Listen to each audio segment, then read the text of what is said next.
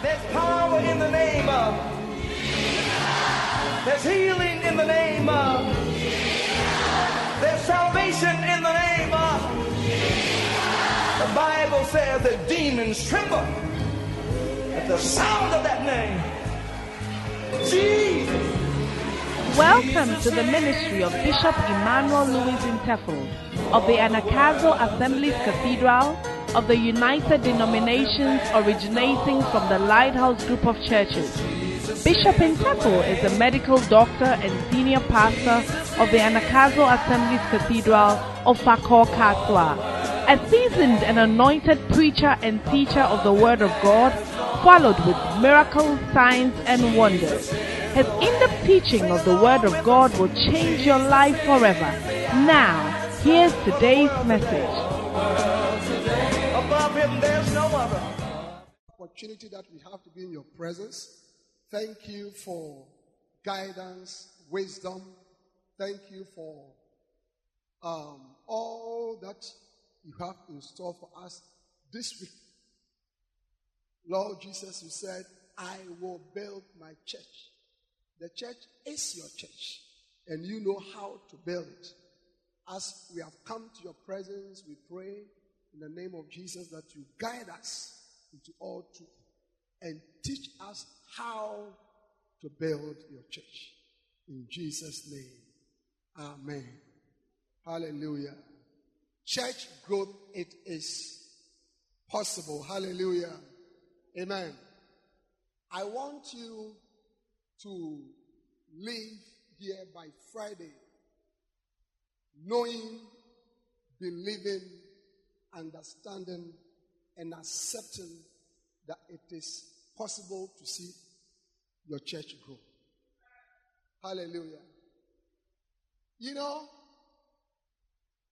many pastors are discouraged. If you like, check on the internet. In America, you see hundreds of pastors resigning. You know, every year. I don't know how the situation is in Europe, Bishop Isando, but many pastors are discouraged. You see, because it is the way of every pastor to be used greatly by God. Amen. How many of you want to be used greatly by God? Yes. You know, and you see that a pastor has been in the ministry for 15 years. And the church has 25 members. All right? We have a pastor sitting right here. Okay? Where is Pastor Papo? Where's Pastor Papo? All right? Stand up. Okay? This one. The ministry was how many years? 21 years. With how many members? Sorry? 7 members. No, last year, wasn't last year that he shared a testimony here? Those of you who were here. All right? And then he started coming for Church Go Conquer about, I think, 3 years. Now, how many branches do you have? 22 branches. How many members do you have? Wait. This year we moved to about 3,000 in terms of outreaches. I don't know why you're not appreciating God.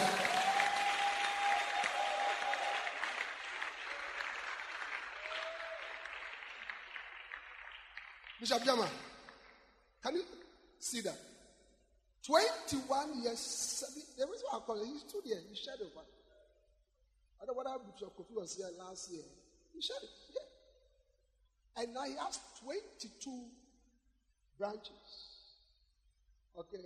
Because one of the keys that he learned for church growth is planting churches, which I'll be talking about this week also. You know. And now, what he puts is, congregation together, not less than 3,000. So church growth, it is possible. God bless you. And I don't want you to resign. Amen. I said, I don't want you to give up. Because after this Friday, you are entering into a new phase of your ministry. Hallelujah. I said, after this Friday, you are entering into a new phase of your ministry. Your church that has not seen growth all these years is going to explode. An anointing for explosion is coming upon your life, coming into your ministry in the name of the Lord Jesus. If you believe it, give me a believing amen.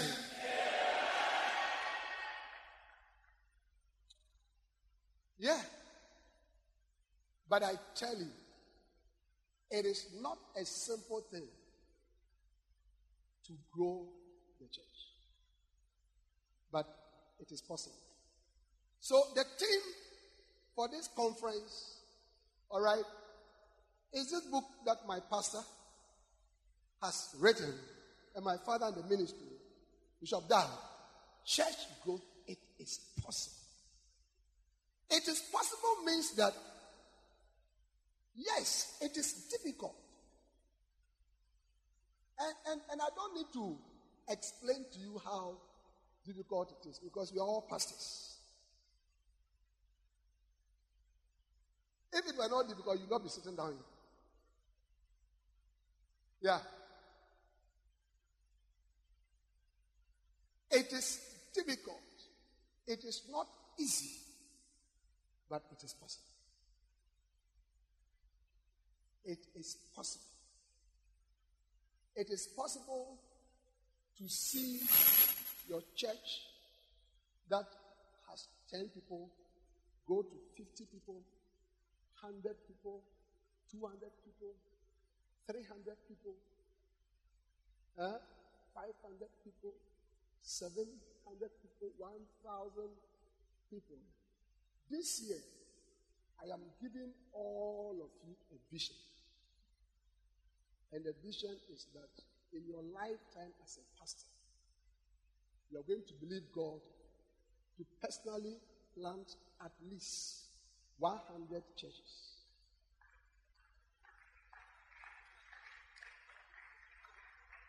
And pastor a congregation of at least 1,000 members. Is it a good vision? Is it a good vision? Yes. That in your lifetime, before you fall into the grave, God will use you to plant 100 churches. Amen. And then pastor a church, that is the church, when you count the attendance, the people sitting down there, minimum 1,000. And then also to build at least 10 church buildings.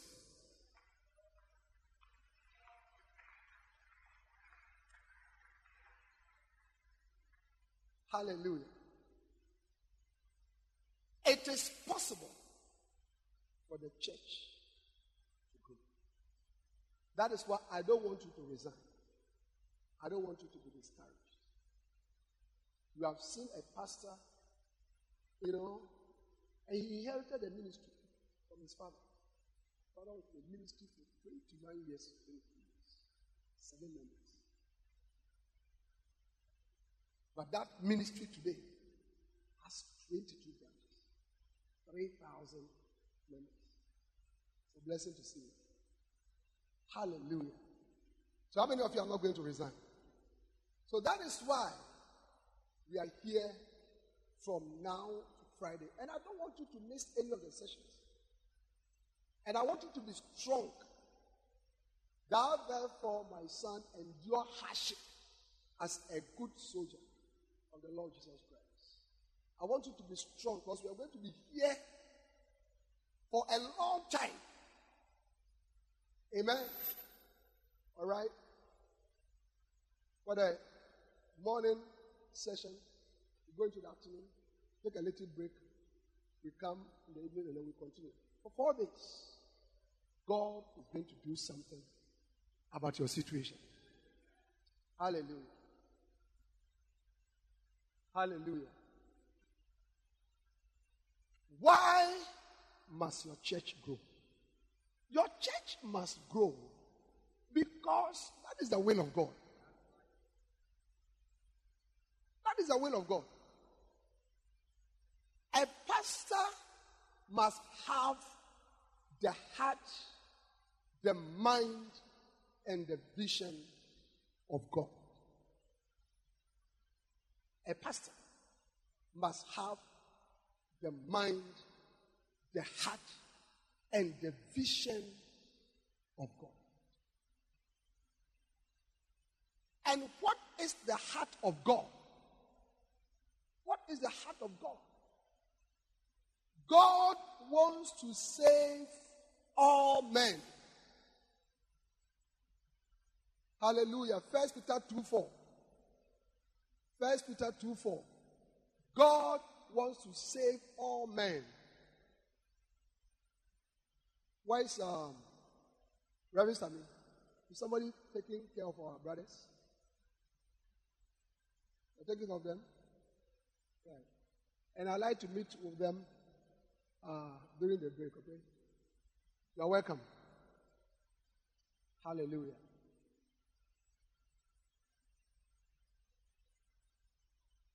Hallelujah. 1 Timothy 2:4.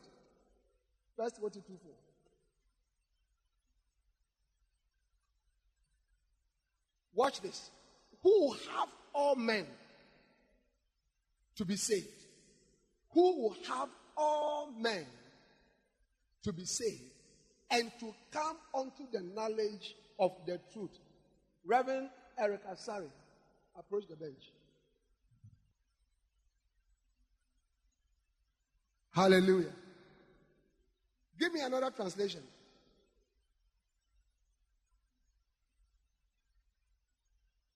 He wants not only us, but everyone saved. You know? There are more than 7 billion people in the world, and God wants everyone to be saved. Pastors, is it clear of us? I'm trying to explain to you, why must your church grow? Your church must grow because God's mind, God's vision is to save the whole world. To save the whole world. God wants all men to be saved. I hear the population in Accra is about 5 billion. So God wants 5 billion people in Accra to be saved. He doesn't even want one person to be lost. Look at 2 Peter chapter 3 and verse 9. 2 Peter chapter 3 and verse 9. 2 Peter chapter 3 and verse 9. The Lord is not slack concerning his promise, as some men count slackness, but is long suffering to us, or to us, what? Not willing that any should perish, but that all should come to repentance. God does not want any to perish. So what does that mean? If God wants the whole of Accra, 5 million people, to be saved, then our churches cannot be small churches. Then our churches cannot be small churches. There will be no church in Accra here that will have enough space to contain the people who enter the church. Recently, I was teaching, some church leaders, and I showed them church growth in a certain church. The church started with a few members and grew until it was having services in 5 stadiums. And that was not enough. In that country, there were only 5 stadiums, and they filled all. They started stadium number 1, filled it. Stadium number 2, filled it. Stadium number 3, filled it. Stadium number 4, filled it. Stadium number 5, filled it. And now there was no space. So, do you know what they did? They went to look for a bush and cleared it the size of 11 football fields. So like Accra Sports Stadium times 11. That's where the church is. That's where the church is. That will be your story. I said that will be your story. Receive that grace.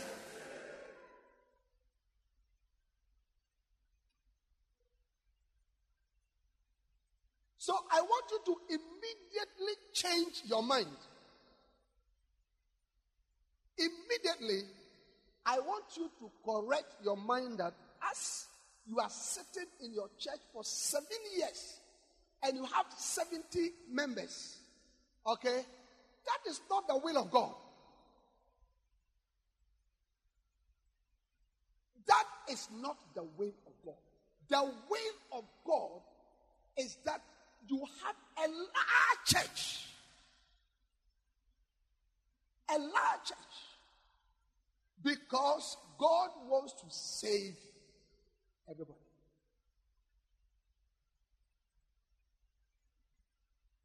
Hallelujah. Luke chapter 14 verse 23. Danakazo's story. Is it Luke chapter 14 or Luke 16? 16 verse 23. Or 14, 23. 14.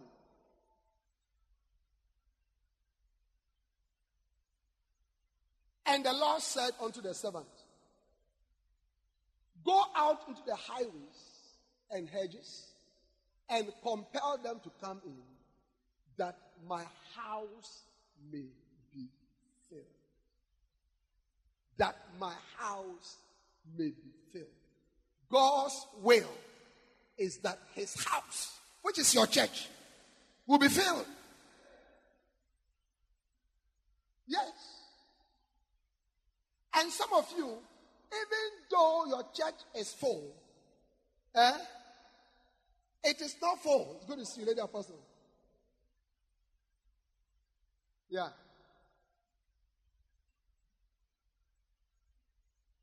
Amen. Even though your church hall is full, you don't have a big church. In 2001, I inherited a church. Now, this was a church that was started by my convert. And we sent him, later when he became a pastor, we sent him to go and start the church. He started it, and after 10 months, he died. And the bishop called me and he said, look, it was your son. So go and take over and continue it. When I arrived, the first Sunday, the church was full. It was full with people sitting outside. Do you understand? I'm trying to explain that I want your mind to change. Because some of you feel that your church is full. But I'm trying to show you that your church is not full. You think that your church is large, but it's not large. This church was full with people sitting outside. I counted the people. 1, 2, 3, 4, plus the people sitting outside. About 20 or 25 people. Do you know why it was full? The meeting place was like from here to here.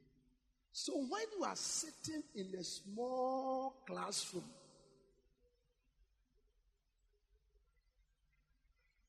and there's an overflow, it does not mean that you have a mega church. But you see, you are very happy. That is not what God wants to do with you. Where you are now, God wants to give you times 1,000. Receive times 1,000 in the name of Jesus.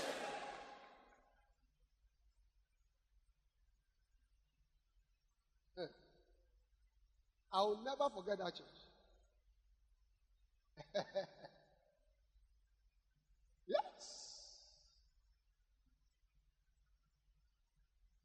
Many of you are happy.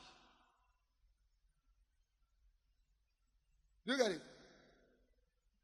as I've been preaching on church growth, one of the things that I've come to see, which accounts, one of the main reasons why churches are not growing, is because the pastors are happy with what they have. They are happy with what they have. I mean, he has 45 members. It's an offering.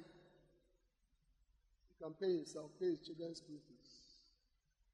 You know, I mean, he has somewhere to live. And that is it. Something to do that with. But the ministry is not about you. The ministry is about Jesus dying on the cross for the whole world. It's not about your personal security. It's not about what you can eat. Your personal, employment. No. It's about souls and souls and souls and souls and souls and souls and souls and souls entering into the kingdom of heaven.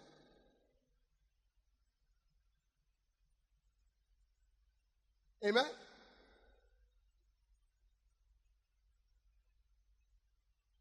It's not about you. So have the mind of God. And the mind of God is that his house will be filled. Filled.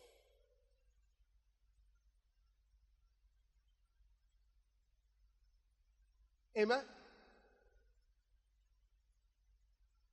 Not until you have seen.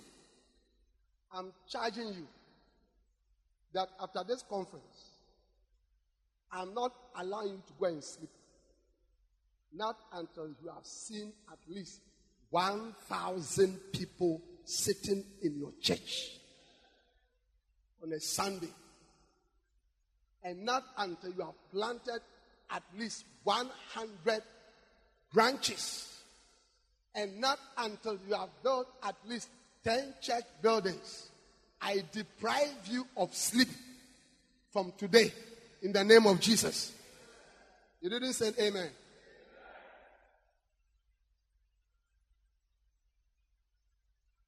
The only group of people who it seems are not worried about results are pastors. Yeah. All professions strive for proficiency, abundance in achievement, in results. Banks are trying to make as much profit as they can.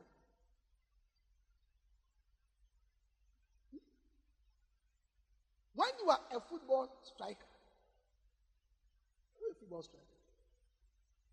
what we want you to do is to score as many goals as possible. Yeah.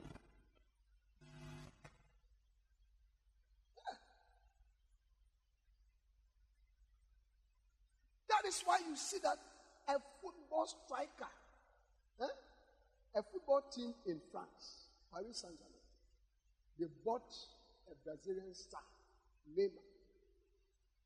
Is it 200 and something million euros? One person. Get all this money.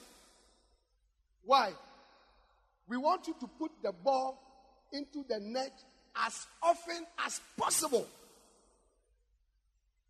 And so you see that such a person, when he gets the ball, he's not thinking about anything.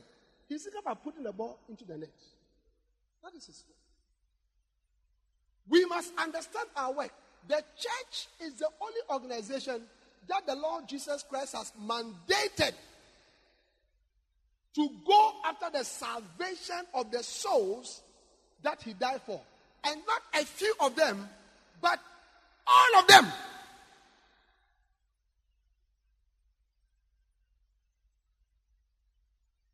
God has called you into the ministry as an agent, his agent. His agent to look for souls. Just like their football agents who go about looking for good players. Ours is to look for souls and to bring in abundance of souls into the kingdom of heaven. It is this type of understanding that will let you grow your church. Without that, once, like I said, you can look after yourself in the ministry. That is it. But the ministry is not and has never and will never be about your personal well-being.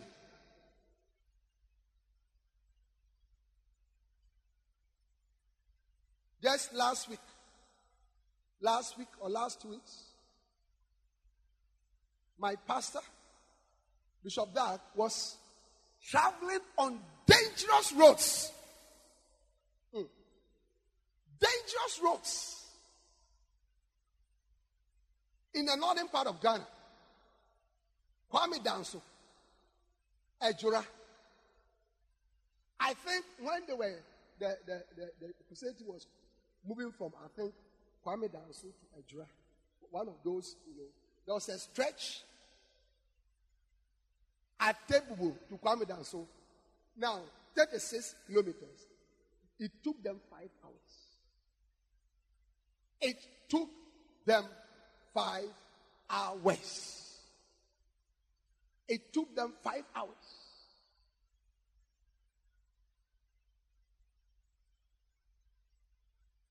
Can you imagine that? 5 hours to travel a 36-kilometer road. That's how bad the roads are. How dangerous. Sometimes going through, pools of water or rivers or whatever. For days, he was there moving in those areas, dark places. The politicians don't go there. They only go there during elections. They don't care.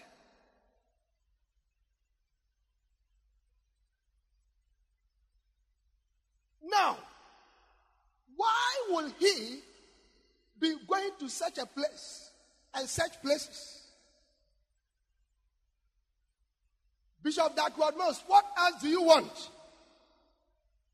God has used you to build a truly international ministry in over 90 countries. Thousands of churches. Thousands of churches. Thousands of members. Thousands of pastors.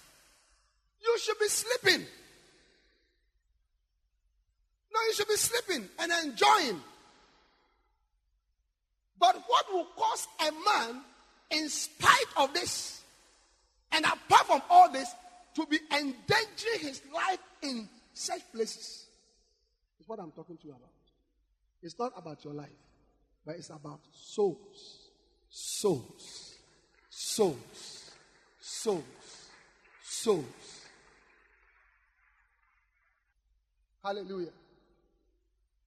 That is what will let your church grow. This understanding. So you realize that when you sit in a church and the membership is 50, you say, no. It cannot be 50. It cannot. It cannot. It cannot be 50. When you move to 100, you said, thank God for 100. But it cannot be 100. How many of you understand what I'm talking about? Dr. Yonggi Cho, when we attend his church growth conferences in Korea, on one of the days, till Friday, we go for what is called a prayer rally, where he gathers 150,000 of his cell leaders. 150,000.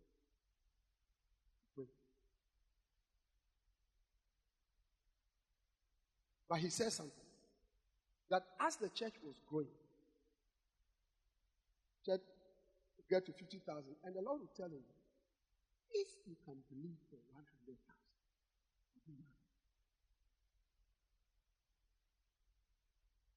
say, Lord, I believe. And the church will go to 100,000.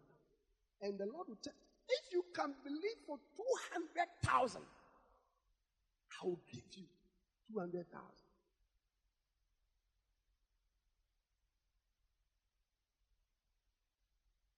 Yeah. God would give you the growth, the increase, if you have His mind and if you want it.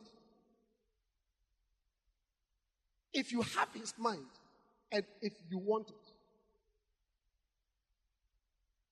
But the point I'm trying to make is that many of us, we are very happy with a small church.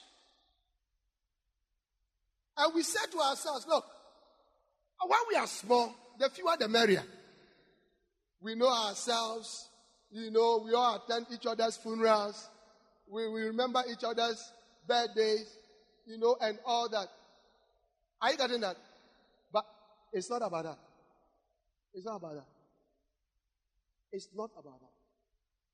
Your church must be a New Testament church. How is the New Testament church? When Jesus ascended, all right, 120 of his disciples went to the upper room to pray for the Holy Spirit. On the day that the Holy Spirit came and filled them, and they stood and preached, launching the church, 3,000 people. Acts chapter 2 and verse 41. 3,000 people were added to the church. From 120 to 3,000. That will be your story. I said that will be your story. I said that will be your story.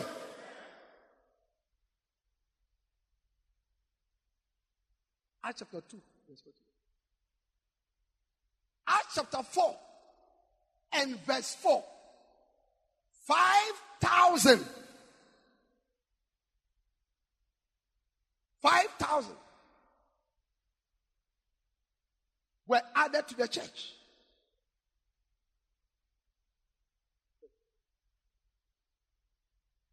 Acts chapter 5. From about verse 12. Look at it. Acts 5. And by the hands of the apostles were many signs and wonders wrought among the people, and they were all with one accord in Solomon's porch, yes. And of the rest does no man join himself to them, but the people magnify them. Now watch this. And believers were the more added to the Lord, multitudes both of men. 120, 3,000, 5,000. Now we are talking about multitudes. By Acts chapter 6 and verse 1, the Bible says, and when the number of the disciples multiplied,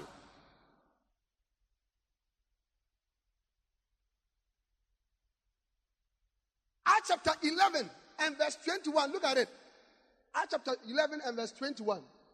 And the hand of the Lord was with them, and a great number believed and turned unto the Lord. I don't know whether you are seeing what is happening in the Bible. But this picture, we are not seeing it. We are not seeing this picture in our churches. And it is the same Holy Spirit that orchestrated that growth, who is with us today. That's not changed. Or we have a different type of Holy Spirit. No.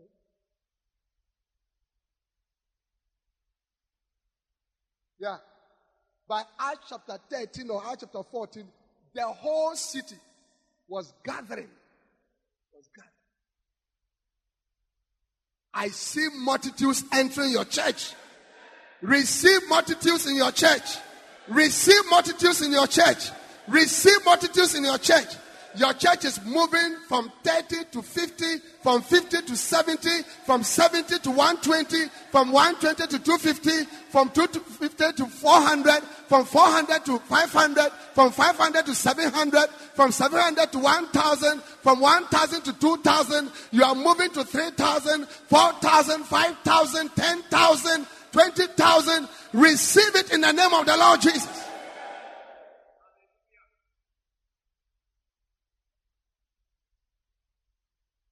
Church growth. I cannot hear you. Church growth. It is possible. It is possible. Yeah. Hey, your church is going to grow. You didn't hear me. I said your church. That church. That church. That's why we are here. That's why you're here. This is not a financial conference, marital conference, or business entrepreneurship, fellowship. No. This conference is about only one thing. How can we grow our churches? Several years ago, I told, my father in the ministry, Bishop Doug, because he has written so many books and he preaches on so many different ministry areas. And I said, Bishop, I feel that this area, the church great message that you have preached and written about, I want to take it and emphasize on it. And I've been doing that for the past 9 years.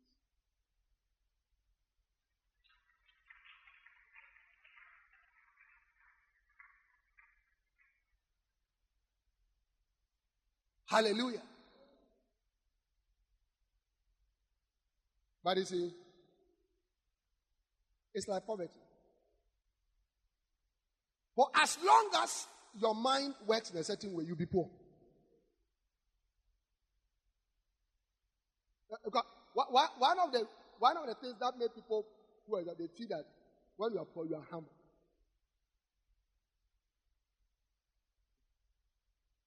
Do you get it? Yeah. But in Africa, when you see rich people, they don't look humble.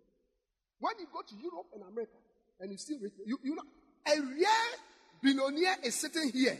He's sitting there. There's nothing billionaire about him.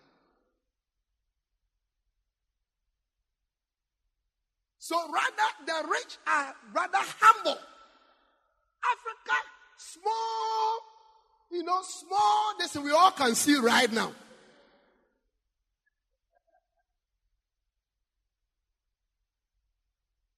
For as long as your mind is working in a certain way, all right, you'll be poor. That's how church works. I want you. That is why. You see, there are 3 books that I always say you must all have. I'm sure now you all have them, but if you don't have them, get them. All right? So there are 3 books on the mega church, how to grow a large church. Number 1 is church planting, because you must plant the church. Okay? And number 2 is the mega church, how to make your church grow. And then church growth, it is possible. Now, one of the things that you find out from this book is when Bishop Doug teaches about a condition that is needed for the church. He calls it the burning vision. The burning vision. The burning vision. Your church will never grow until you have a burning vision. You see your church. Yes. Yes. You see, what is a burning vision? It is that strong desire. That strong desire. That strong desire to see your church grow or your ministry grow. And that desire consumes you. It eats you up completely. until you sleep, mega church. You dream, mega church. You wake up, mega church. You are bathing, mega church. You are walking, mega church. Driving, mega church. Sitting in your office, mega church. You are consumed by that desire.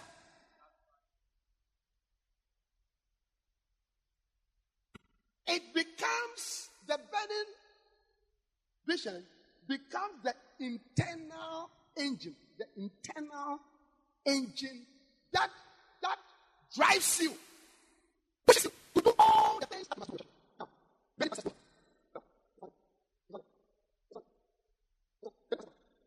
A passionate, burning, consuming desire. It's not very and some of you, young people right now, it's not you. When you send a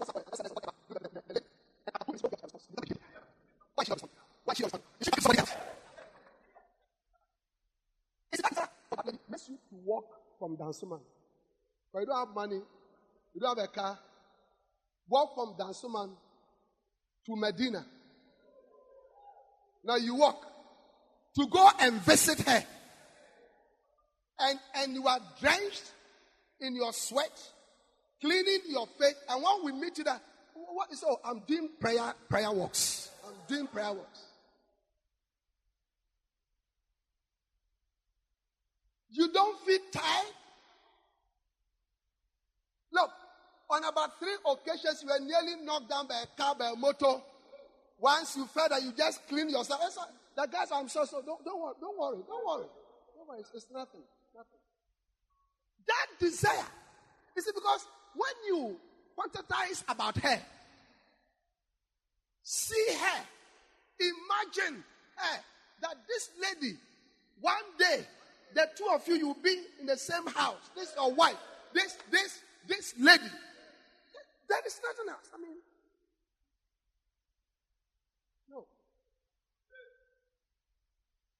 When you go and visit her, you spend 3 hours. Then she will say, let me see you. And Medina, you'll be chatting until before you realize you have gotten to open your junction.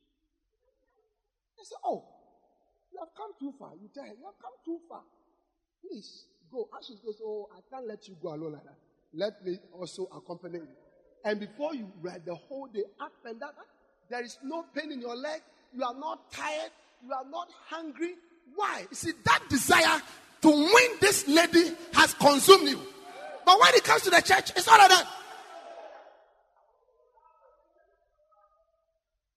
And there are 10 people, you're okay. 10 people, you're okay, cry. 10 people for 6 months, you are, okay. You have church. A couple of years ago, a pastor attended this conference. He was an elderly man, and after that, he spoke to one of the pastors, and he said, wasted years. He said, I thought I was doing church. You understand? So we come, pray, praise and worship, a little preaching, we go, we are doing church. We come again.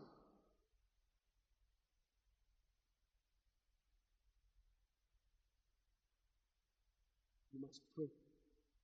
You must pray that God will fill you with a burning desire to see your church grow. You see, I'm trying to explain to you that your church can grow, but the heart is very important, and the mindset. For us, a man is in his heart. So is it.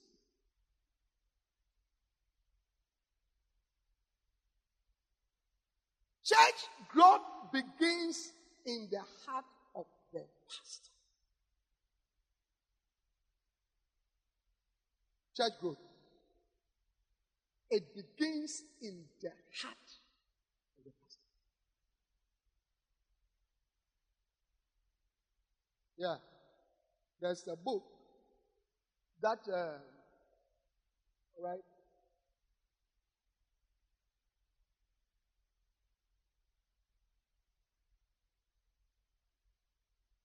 Art of Shepherding. There's a book that I like to recommend to you. The Art of Shepherding. All right? And one of the things that Bishop Dad teaches in this book is the heart of the shepherd. Type of heart that you have. Pastoring.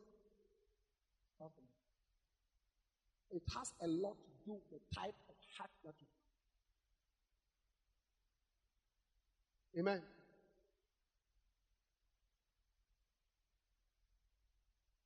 So church growth begins. It begins in there. The Bible says, guard your heart with all diligence. From out of it, the issues.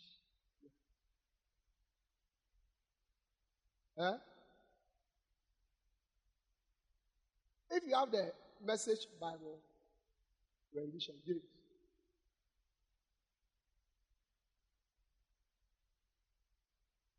Watch this.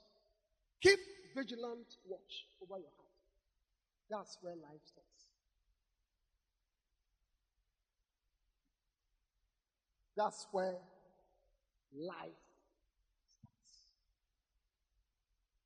Life starts.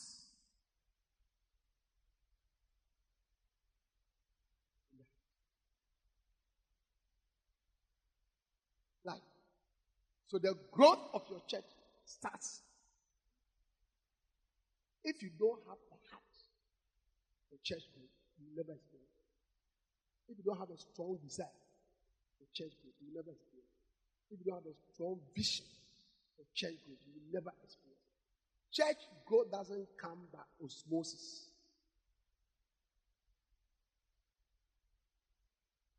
Osmosis is when a substance passes from an area of high concentration and passes through a barrier and goes to the other side. Church growth doesn't. Look, pastors, actually, your church can finish. Your church, it can finish. You have thought that as the years go by, your church will grow. Okay, so 2016, your church was 20. 2017, it became 50. 2018, by the end of this year, it will be 120. It's not like that. By this year ending, the 25 members that you had in 2016 can be left with 2 or 3. The church doesn't grow, passively by osmosis as the years go by. No. You need to do something about it.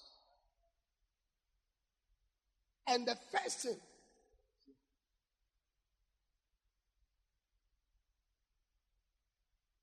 for us a man is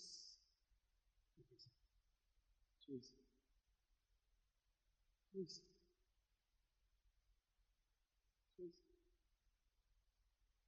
So I want you to go away from this place. Okay?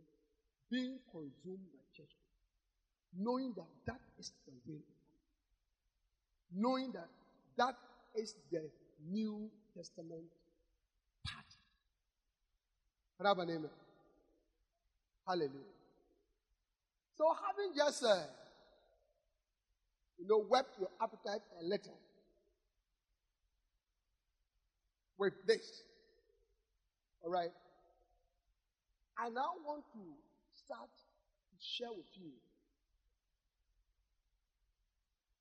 from this moment so many things that we must do to experience growth and fruitfulness. Hallelujah. Amen. As I've been praying and been thinking about this conference, one of the things that I feel the Lord wants to do this year is to deal with the issue of barrenness. barrenness. Hallelujah. Barrenness. So I want to be talking to you about how to come out of barrenness. Hallelujah.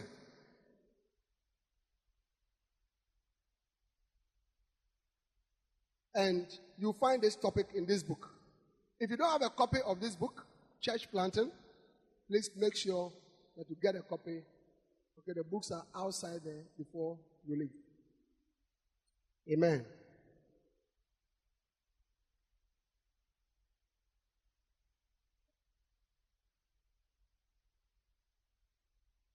Now listen to this statement.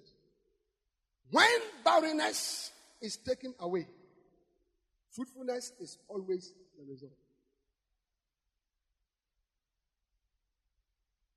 It's a good place to appreciate the Lord.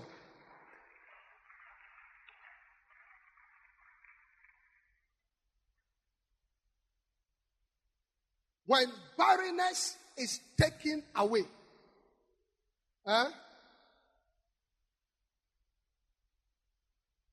fruitfulness is always the result. Barrenness is the number one cause for a lack of growth.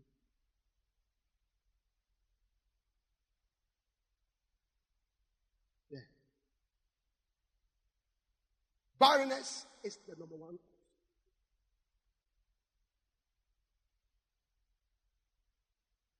Now, many pastors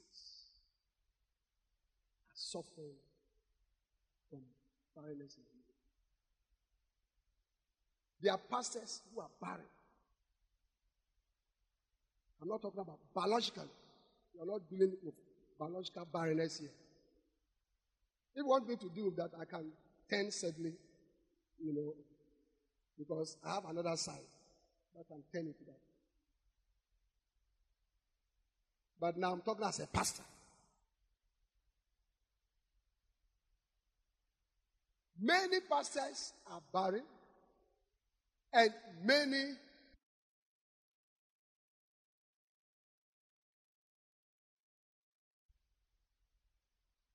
ministries are barren.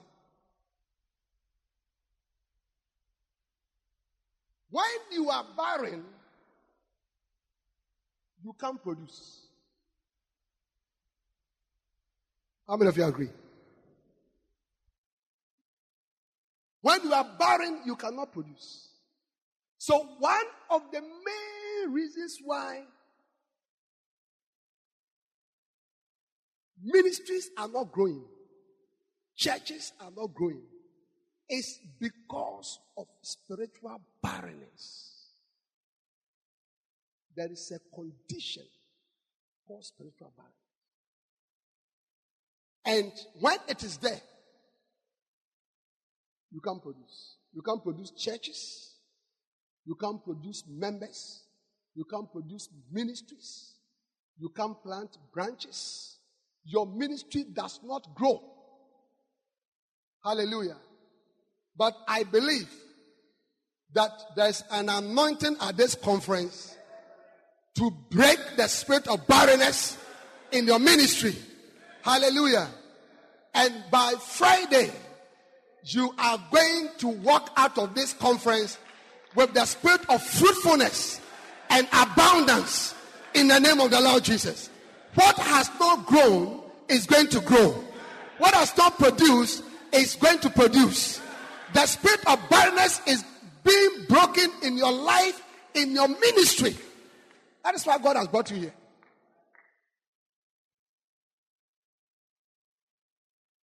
Amen?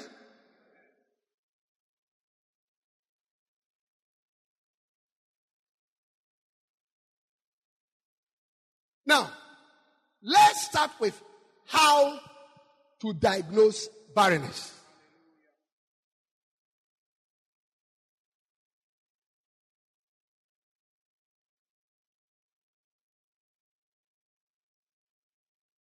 "20 definitions of barrenness." 20 definitions of barrenness. You see, because Even when I said that some of us are suffering from spiritual barrenness, some of you said that, I don't think so. The reason why you don't think so is because you don't understand when I said you are barren.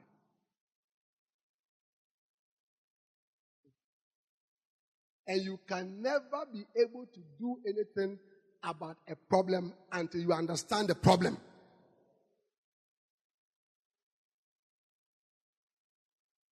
Yeah. Amen. So we need to understand this barrenness. What is it? So as I go through the definitions, I want you to look into your life. I want you to look into your church. I want you to look into your ministry and see it. Yeah. Oh, okay. That's what it means. Number one. And I can see you writing plenty. There's nothing to write. You can all get the books. All right? You can all get the books. Listen rather a lot. Of course, you can write one or two things here and there. But look, I'm reading from the book. There's no secret. I'm holding the book and I'm reading to you. And the book is here, right here. Where's Pastor Emmanuel? Where is he? Where's the bookshop manager? Does he have the books? Yeah, so you can get it.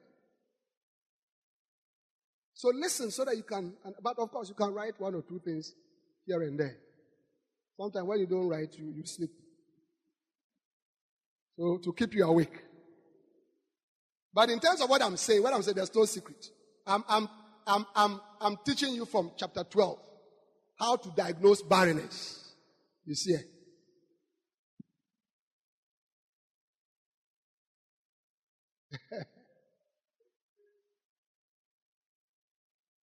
You have this book? Yeah. So they can get it to buy. Yes. All right. At the bookshop. And then also outside. Good. So 20 definitions of barren. Number one, to be barren means to be unfruitful. When you are barren, you are not fruitful. Not fruitful means you have no fruit. You have no fruit. How many of you have planted a tree or something in your house? That as the years has gone by, there's no fruit. That tree is barren. So when you have no fruit in the ministry, recently I was talking to a keyboardist. It's an old keyboardist, plays very well, experienced. And I told him, where are your fruits? Because I told him, I'm a pastor. Okay, by the grace of God, I can point to so many pastors that I've trained personally. Hundreds of them. So I asked, sure, and a very experienced one. If he's here and he's playing, you understand what I'm saying? So why are your fruits? Who can you point to that? I trained this person. I trained this person. So I told him, you are barren. Yes. Number two, to be barren means to be sterile. You are sterile. You are sterile. You don't have what it means to produce conception.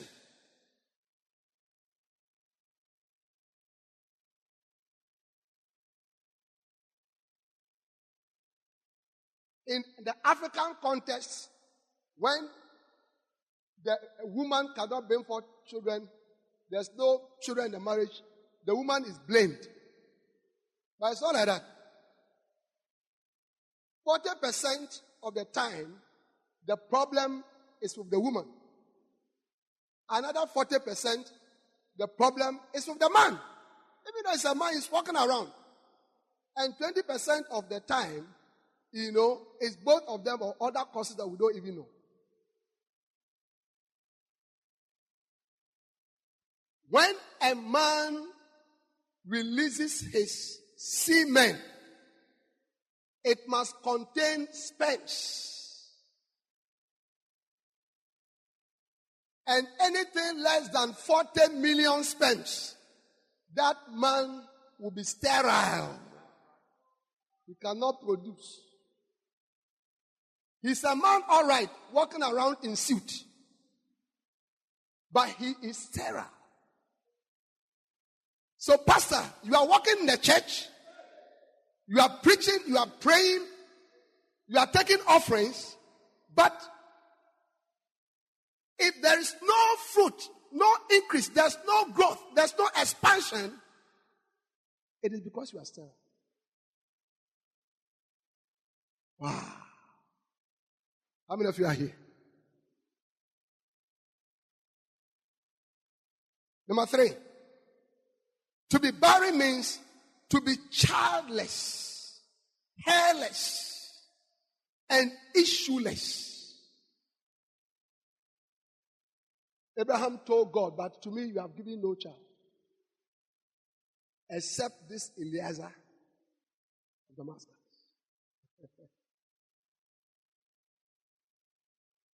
Number 4, barrenness means you are non-productive. You are non-productive. Number 5, to be barren means to be deficient in production. So sometimes you produce, but the produce is not much. So you are still barren. So the whole year, we are already in September. In January, your church was 45. Now, as we are in September, your church now is 50. So you have produced, but you have produced 5 souls over 9 months. That is deficient. Any company, Reverend Okoson is here, he will tell you that any company that this year has made only 5 Ghana cedis profit has to be closed down. Yes.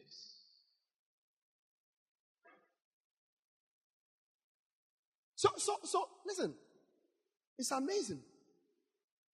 It's amazing. And when we get into how to come out of barrenness, how to treat barrenness.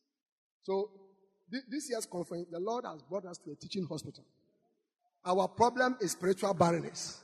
And God is going to give us fertility treatment for us to go and bring forth. Clap your hands for the Lord.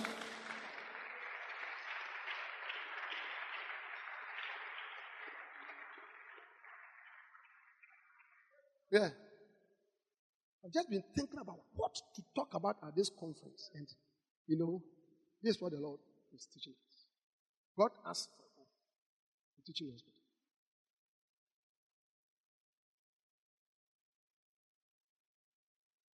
The point I was making was that, you see, it is not enough to say, we have won souls. How many souls?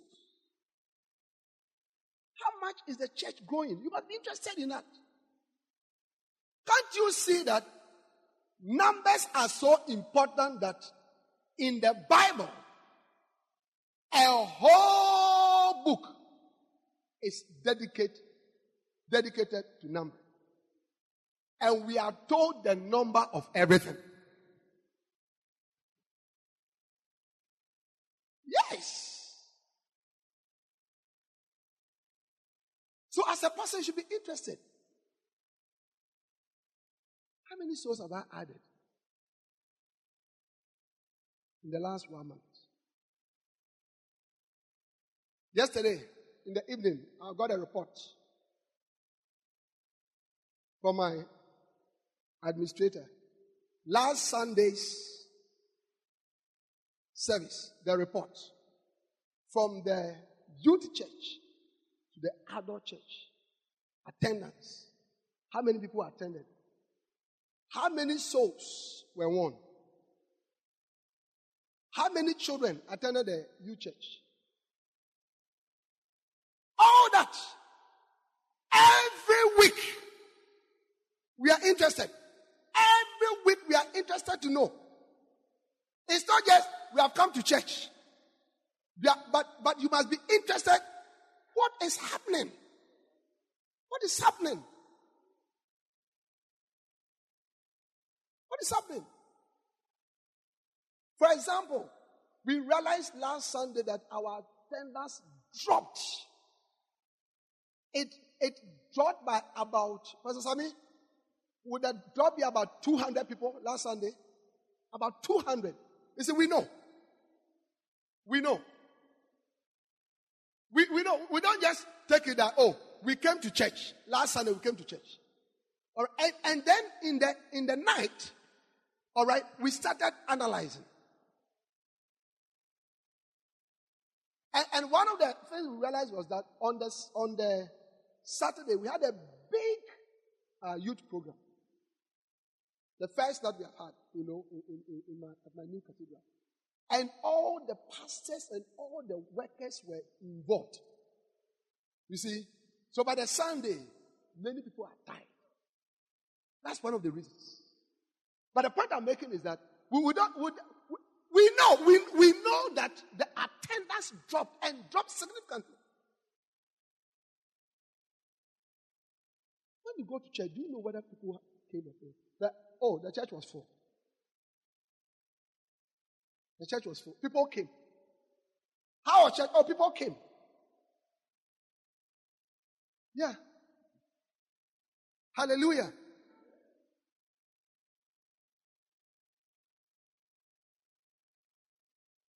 Number 6. Barrenness means you are not conceiving at all or producing at all. So maybe you are here as a pastor and you realize that you don't produce churches. You see, when I also talk about barrenness, it also relates to the main church you are in and then also the expansion of your ministry. Because sometimes you can see that a pastor is in one big church, but apart from that one big church, there's nothing else. Yeah. So in terms of church planting, that pastor is not producing at all, and so that pastor is barren. Several years ago, I had the privilege of following, Bishop Dag to a conference. Huge church. Huge. And I always remember one of the things that he said, the pastor. He said, you have a huge church, and that is great. But he told the pastor, the influence of your church is within this area. That's it. And he asked the pastor, but what about the nation? But what about the nation? Today, that pastor has planted so many churches and is planting so many. He's all over the place. So you see, in terms of church planting, he has broken out of barrenness. And you are going to break out of barrenness. Receive the spirit of fruitfulness. Receive the spirit of abundance in the name of the Lord Jesus. So if this year you have not added anybody to your church, and I can tell you that there are churches like that, not even one person has been added. As it was in the beginning, in January, so it is. Wow. And the pastor has not even noticed it. Because we are doing church. The days of just doing church end from this conference. You are going to rise up to become a mega church pastor. You are going to win souls. You are going to expand your ministry. You are going to grow your church. You are going to add on to your church. Hundreds, thousands, tens. Receive that in the name of the Lord Jesus. Amen. Number 7. A barren person is someone who produces in very small quantities. Now this is a little better. At least you are producing. But you see, pastors, listen to me. In everything, to make profit, what you get and what you spend must be such that you are always, there's something left. You know, the dynamics of a church is such that people go out all the time. That is why you must have good data. You must have good data. People go out. People get transferred. People relocate. People get hurt and offended. You understand it? You know, all kinds of people change churches. All kinds of reasons. So many people go out. If your church is going to grow, all right, the number of people who come into the church must always be more than those who go out. How many of you understand? Do you understand that? Does it make sense? Yes. That is why you cannot produce only a little.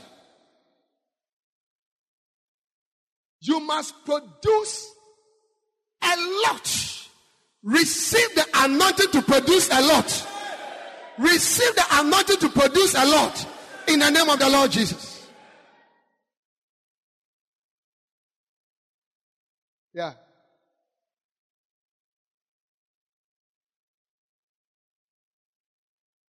In my new church that we started in January this year, every Sunday on the average, we have 50 converts. On the average. And that is the low side. 70, 100, 100 and something, 80. Every Sunday. Including this Sunday that I said that, the attendance was poor. I have not asked that figure. I thought I have not had a look at it. But, nothing less than about 40 people. Which means that in a month, we are talking of at least 200 people. 200 converts. When you have 200 converts, and 100 people walk out of the church, they're left with 100. Let even 150 walk out. They're left with 50. 50 times 10 months, that is 500. That's how the church goes. But when you have a situation, when every month 10 people walk out, and you produce only 3, you are in -7. Every month -7. Every month -7. In 10 months, you'll be -70. How much is your church left? Your church is finished. So, pastors, that is why we are having this conference. This conference is Church Growth Conference. Church Growth Conference. How to make the church grow. How to make the church grow. Give me that book. How to make the church. No, the other one. The mega church. How to make your church to grow. Which means that, now if you say, how to make your church to grow, it means that you must do something about the church. For the church to grow. How many of you understand that? You don't go and sleep and wake up and you think that the church has grown or will grow. It doesn't happen. You'll be sitting in your church until one day when you go, you'll be surprised that the church now has 7 people. Where are the people? They have been going out, and you have not been adding because you are barren. Wow. I hope you are diagnosing barrenness in your life. How many of you have seen that challenge? The thing, I'm in it. How many of you are in the message? If you are in the message, lift up your hand. Yes. And we are going to go deeper.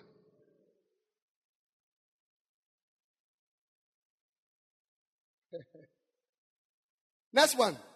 A barren land is a wasteland. A wasteland. A wasteland is a land where nothing grows. It's a wasteland. Like the Sahara Desert. When we are flying from Europe, and we are flying over the Sahara Desert, you can fly over it, I think, for a couple of hours. Large. Nothing meaningful grows there. So some of us here, we have been in the ministry for 15 years. As for number of years, you have it. But in terms of what has grown, there is nothing.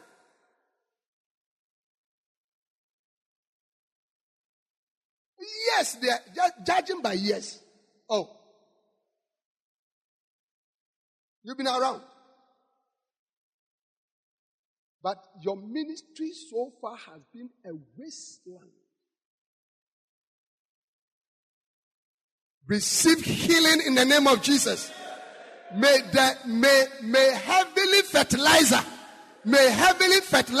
receive heavenly fertilizer on your wasteland, the ministry, in the name of the Lord Jesus.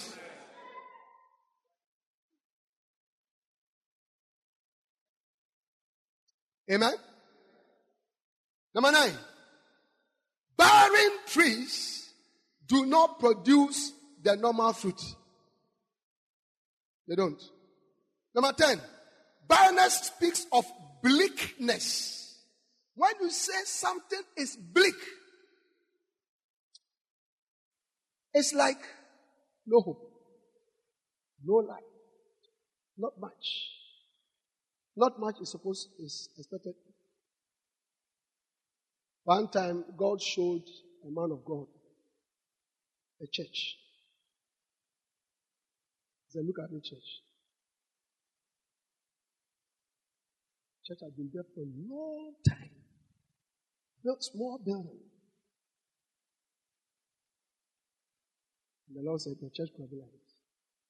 Bleak. No good. No hope. Do you think that God called you into hopelessness? Do you think that God called you to waste your time?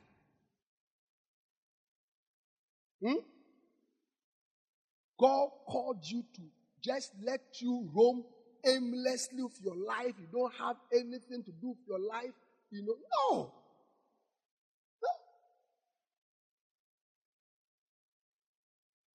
But I tell you, the ministry, you can come to that point. That is why pastors resign. Those of you who came late, I said, don't resign, because church growth, it is possible. Church growth! Church growth! It is possible. It is possible. Yeah. You are going to see your ministry growing. God is going to give you a large ministry. I said, God is going to give you a large ministry. If a ministry, after 19 years of having 7 members, can be blessed within a short period to have 22 branches, 3,000 members, there is hope for you. I said there is hope for you. There is hope for you. There is hope for your ministry. Receive life into that ministry. Receive life. Receive life. Receive life. Receive life. The life of the Holy Spirit. The life of the Holy Spirit. The life of the Holy Spirit. Jesus said it is the Spirit that quickeneth.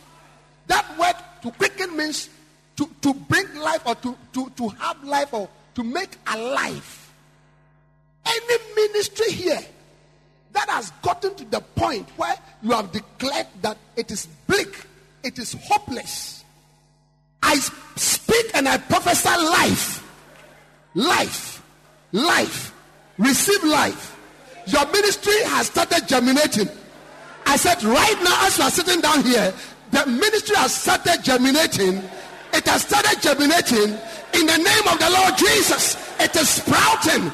It is sprouting. It is sprouting. It is sprouting. It is sprouting in the the name of Jesus. Hallelujah. Number 11. To be barren is to be depleted. To be depleted. To be depleted. To be depleted means there are holes now. Yeah. So maybe 2 years ago, you had 700 members. But before your eyes, right before your eyes, your church now has been depleted. And tonight is 150. That is barrenness. That is barrenness. You were once fruitful. Something has happened. Something has happened. Something has happened. Yes. Something has happened. Sometimes orangus. Do you know orangus? How many of you know orangus? Rebellious assistants, rebellious pastors, rebellious helpers have caused the depletion. Taking your members, and not ordinary members, the meaty members. May the Lord deliver you from all such orangus in the name of the Lord Jesus. Yeah? Anything that has caused and is causing the depletion in your ministry, in your church, we stop it in the name of Jesus. We stop it in the name of Jesus. We stop the bleeding. We stop the bleeding. We stop the bleeding. We stop the bleeding. Amen. All right. But it is not only spiritual things that can cause the depletion. Sometimes there are things that you are not doing that is causing the church to be depleted. For example, your style of leadership. Yeah. Your style of leadership. There are pastors who cannot be secured when important people are in their church. They can't handle doctors. They can't handle engineers. They can't handle lawyers. You know, because they feel that they are not educated, and these are educated. Yeah. So when they are speaking, those of who are here who think that we have been to school, and we have not been to school. It's not because of school that we are here. We are here because of the call of God. We are here because of power. You know, so things like that, with time, it makes such people uncomfortable in the church. And before you realize, people that God has sent to you to be a blessing to your ministry, you become depleted of them. They just leave. You cast your eyes around one day and then they are not there.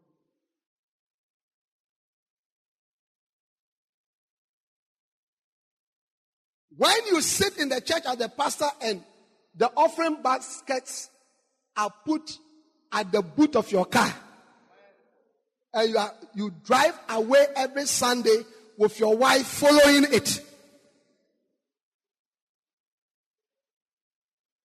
you become depleted of people who think deeply.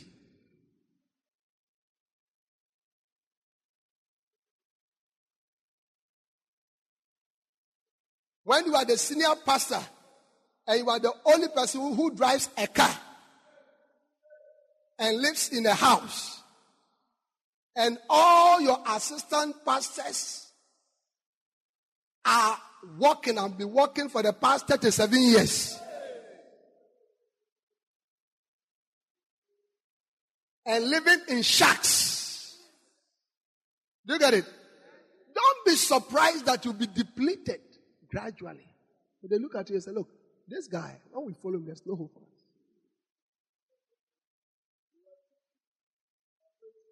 Ministry is not only by the anointing. For unto us, which believe, Corinthians 1:24, Jesus Christ is the power of God and the wisdom of God. Ministry is both power and wisdom.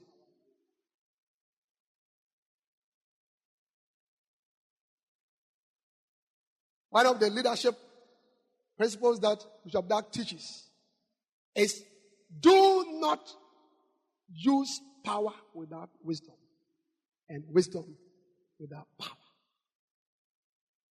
You must always combine them. Some of you have lost very important people who could have held you because of your leadership style. Yeah? Sometimes even a young minister who is coming up with a special gift, you realize that you are insecure.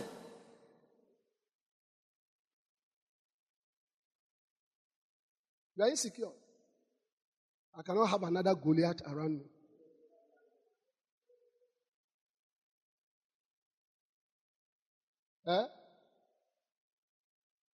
But it takes Goliath to make you the greater Goliath. One of the things that Bishop Dag is always teaching us, especially the pastors, the senior pastors and the bishops, I want you to bring up people. I want you to bring up people. Yes. If you're overseeing churches, don't let the churches be left in classroom forever and in the sun forever. Build churches for them. Bring up the people. Bring them up. But you see, often we want to be very high, very exalted, and everybody else must be in the sun so that they can respect us. They can always koto. I hear you've gone home. May your ministry not be depleted in the name of Jesus. Receive higher wisdom. Become a better leader in the name of Jesus. Receive the spirit of an excellent leader.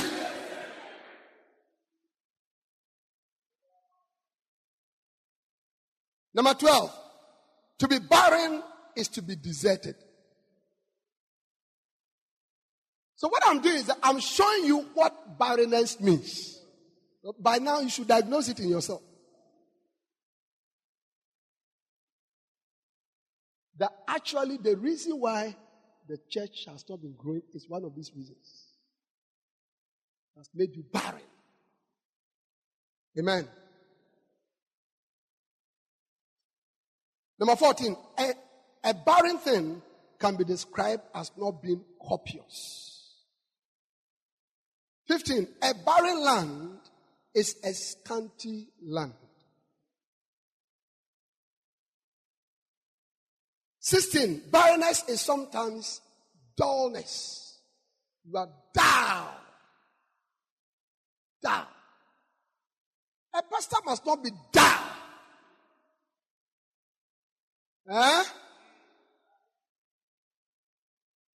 And your ministry must not be dull. Everything is old-fashioned. Nothing new.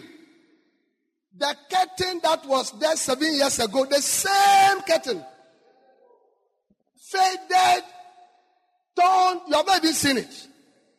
Same chairs, same chair arrangement. Same people sitting in the front, whether they come or not. Some are dead, buried, gone. You have reserved your seat. The whole church is dull. You are dull in your appearance. You are dull in your preaching. There's no excitement. There's no attraction. You must be innovative. You must be innovative. You must do things that will bring life and brightness. Yeah? The pastors. That's scripture. Romans 8:20. And we know that all things work together. Pastors, listen to me. When it comes to church growth, there's not one thing that brings change. Many things work together for the church.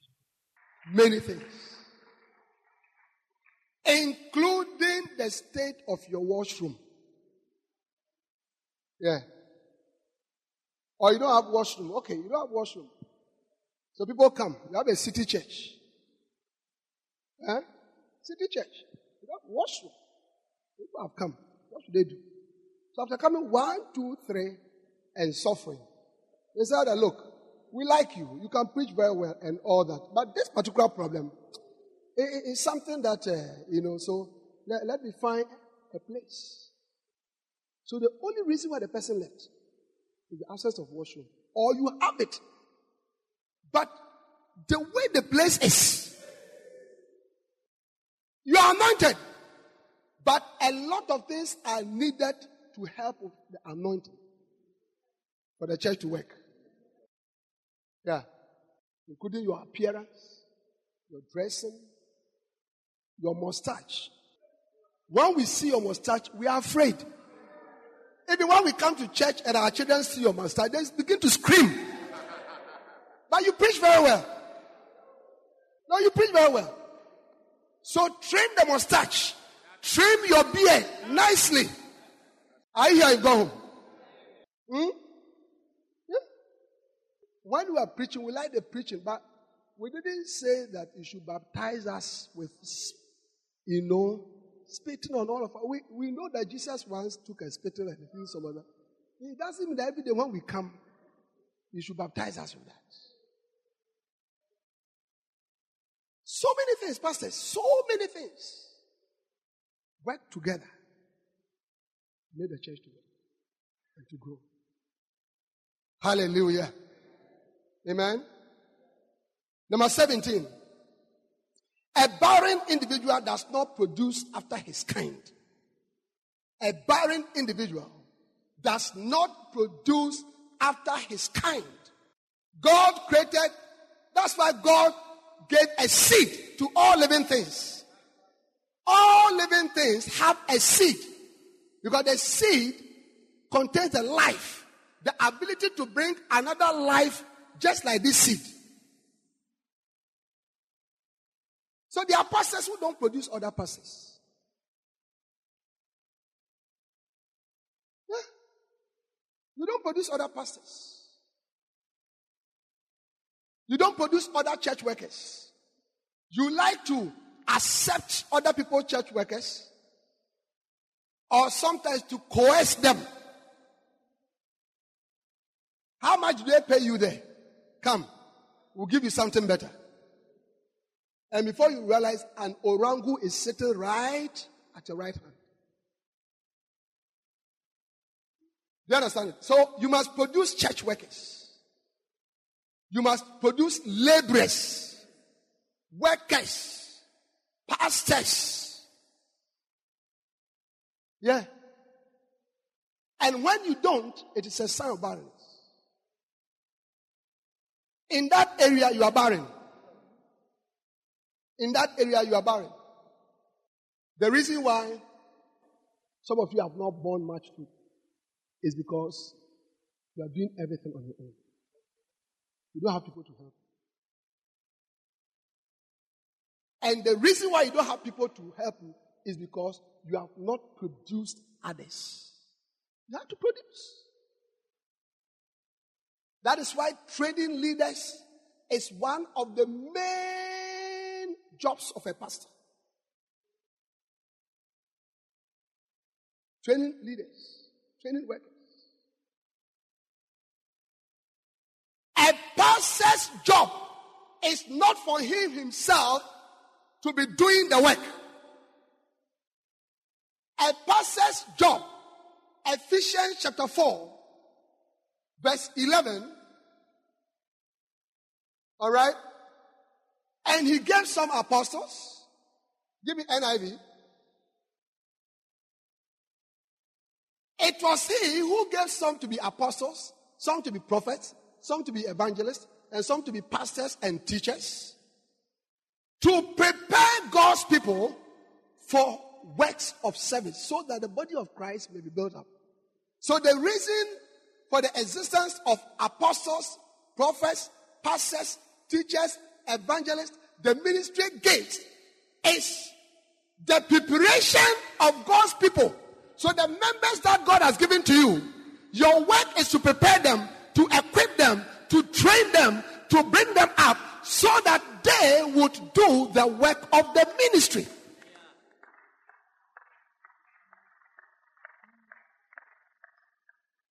And when you don't do that, you carry the burden of the ministry alone. Yeah.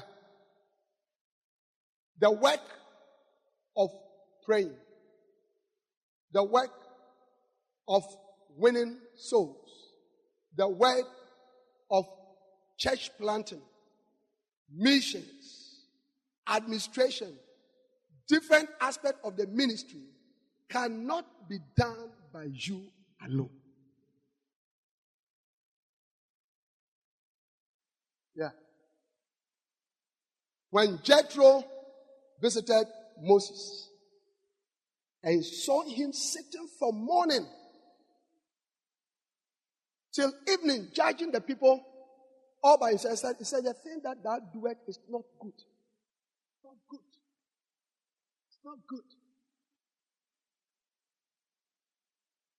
This is one of the most powerful church growth keys. Training of workers. Training of workers. If you want your church to grow, your ministry to grow, you must train people all the time and release them. Release them to go and do the work.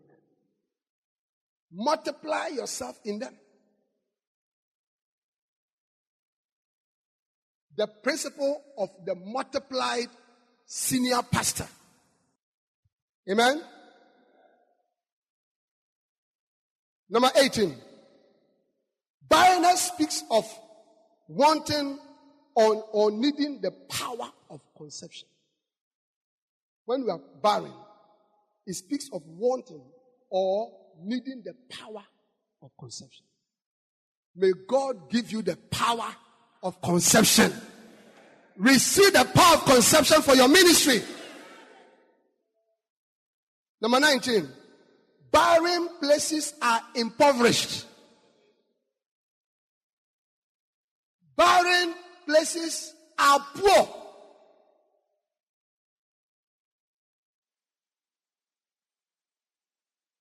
When you don't bring forth fruit, you'll be poor in the ministry. Ministry also needs money.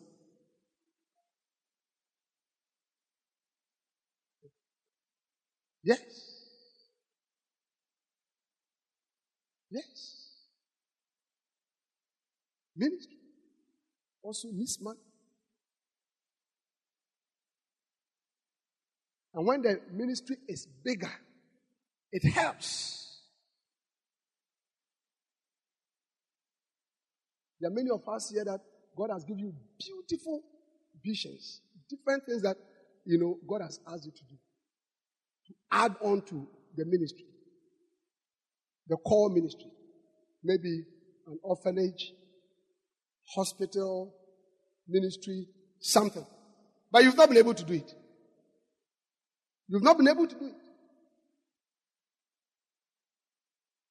Because the ministry is small. And has been small for a long time. It has made you poor.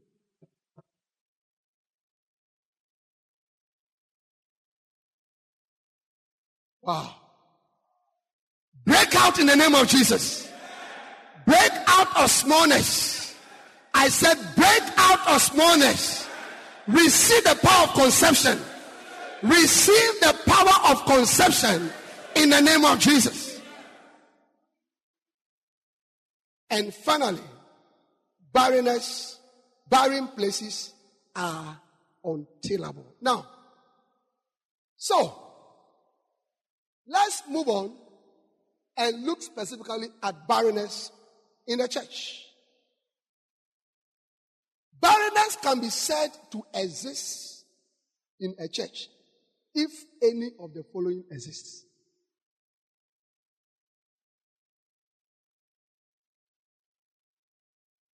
Barrenness can be said to exist in a church if any of the following exists. I told you that God has brought us a teaching hospital.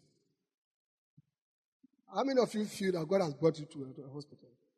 You and your church, you have come to the teaching hospital. Yeah. Because the problem has to be diagnosed before we can be helped. So God is diagnosing the problem. So how can you see that there's barrenness in the church? Number one, if there is no growth in the number of your church members, if there is no growth in the number of your church members, so this year and last year and 2 years ago and 3 years ago, has there been growth? Has there been growth? In the members, 2013, you had 10 members. Did you add on in 2015 and 2016 and 2017? And have you added on this year? When there is no growth in the number of members, that is why I was telling you, you must keep data.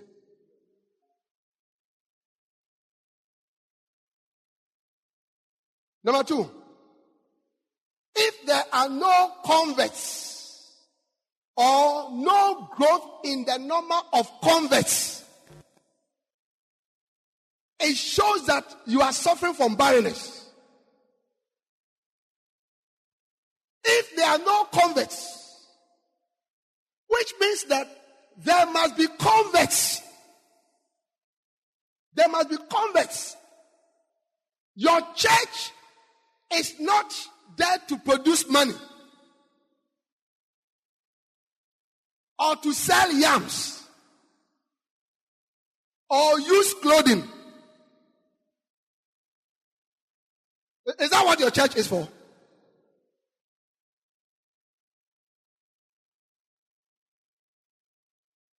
Your church is there to churn out souls.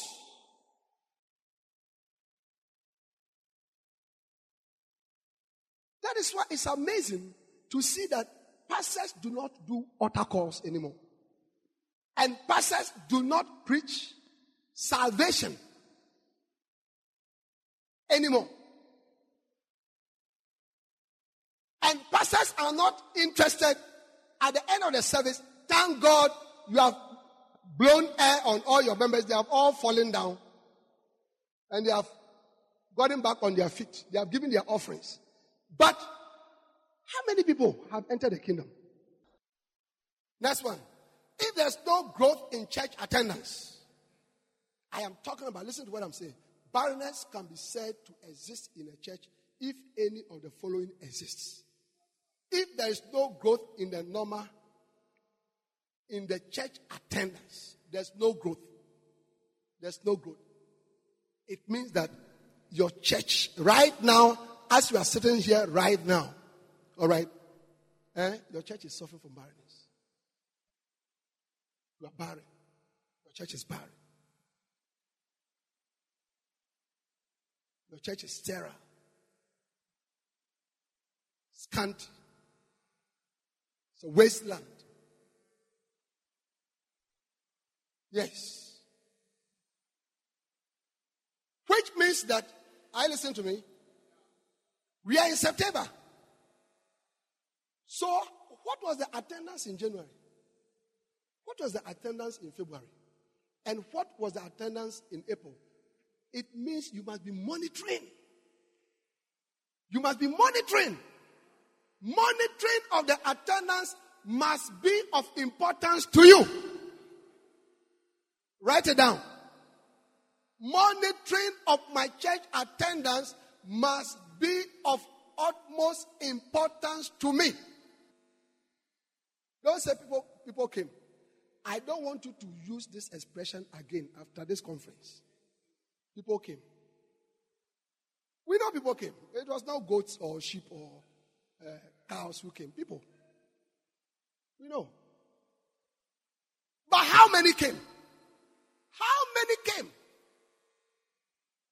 When you watch these European leagues, football leagues, as the match is going on towards the end, they announce the number of people in the stadium. They announce it. It is standard practice. Everybody is announcing. Politicians have a rally. They announce how many people attended. Only don't count like the way they count. We don't know where they got it from, but they say it. Everybody. And we, the pastors, we are not interested in how many came. You must be interested. You must. Because it shows you what is happening in the church. Is the church growing? Is the church not growing? Is it going up? Is it decreasing? Is it the same level? It helps you. We monitor our attendance week to week. And not even only in the Sunday service. Any small group meeting, the attendance is taken. Cell meetings, attendance is taken. Very important. So when the number of members is not increasing in your church, it is a sign. It's a sign that there is barrenness in the church.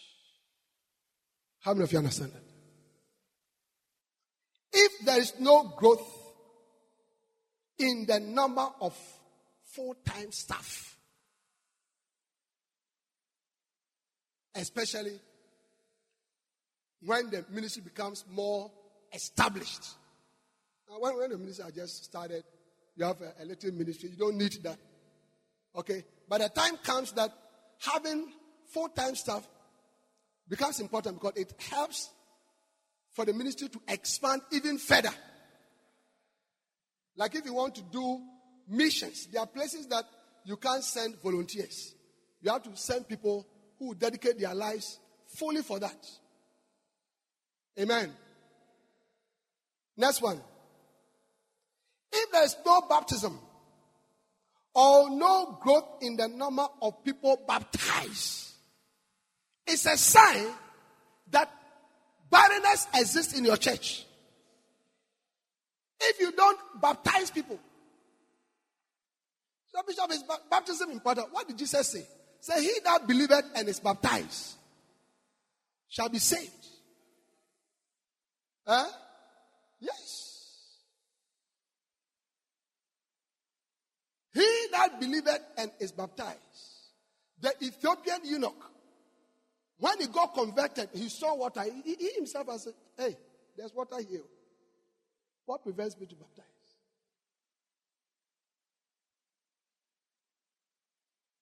And the more people you are baptizing, it also shows your effort at getting people saved and established. You are interested in the establishment of the people in the church and in the kingdom. You are interested in their spiritual development.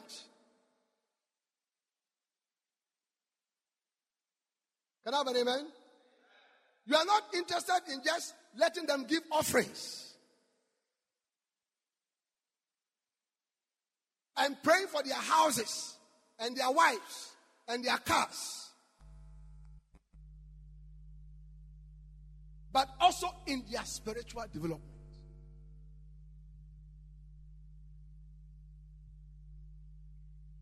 Hallelujah. Next one.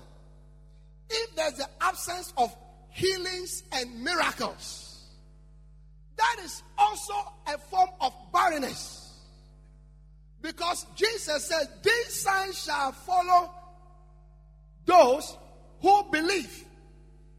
And when he sent the disciples in Matthew chapter 10, he said, when you go preach, but don't only preach, heal the sick and the deaf and the lame, raise up the dead. Freely have you received, freely give. So, pastor, you cannot become a classroom teacher in the ministry. Your ministry must be different from that of a classroom teacher. We're just teaching mathematics and geography and social studies, and after that disperses the sheep. Signs and wonders and miracles and the demonstration of the power of God is also important. Can I have an amen? Huh? Yes. Oh, yes. It's also important. Your church that has not grown for 25 years, if there is news in your town that you have raised up 2 people from the dead,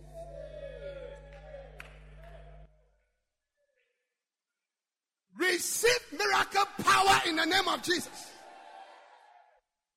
Yes. Stop criticizing people of power. I said stop criticizing people of power. If you don't have power, don't criticize them. You have turned yourself into a classroom teacher. Your ministry must become like the ministry of Jesus.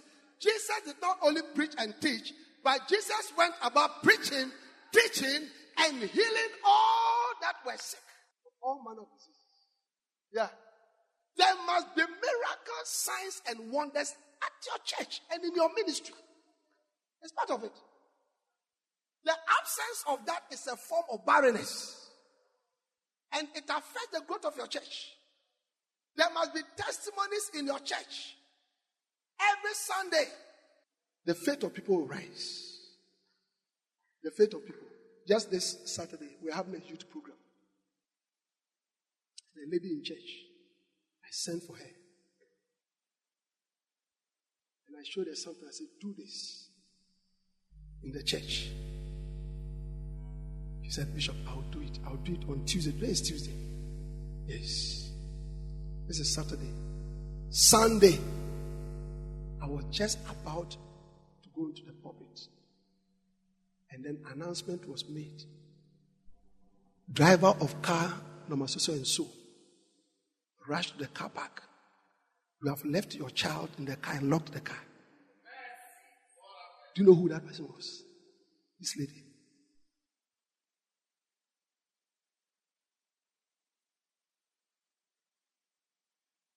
Elderly lady who suffered to have a little baby and came to the church with a 5-year-old girl. Left when the little girl was taken out, she was soaked.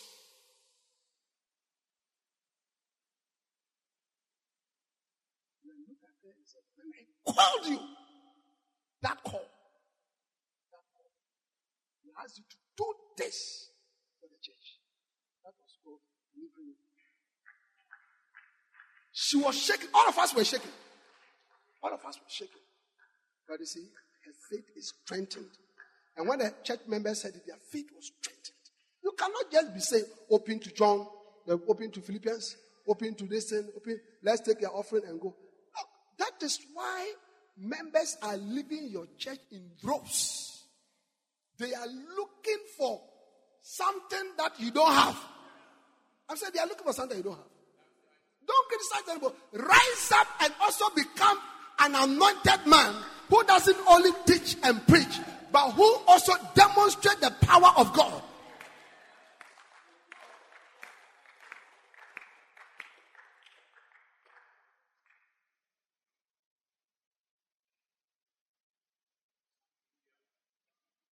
I'm not joking. I'm not joking. Yeah. Jesus said it. Pray for the sick. Raise up the dead. Pray for the dumb, the lame. You have all these people sitting in your church. And we are saying they should open to. We have opened to. We are very happy, but we have problems. We have problems. And it is affecting the growth of your church. Hallelujah. Huh? Yes.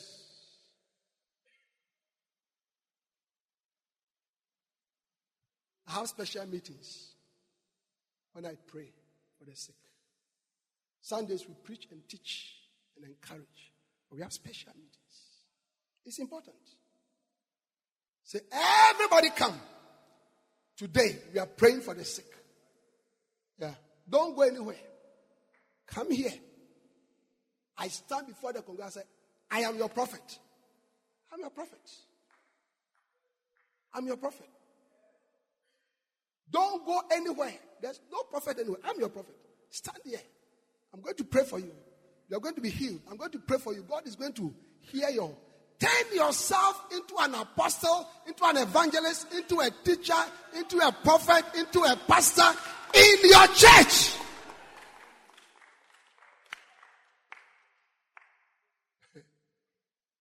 Yes.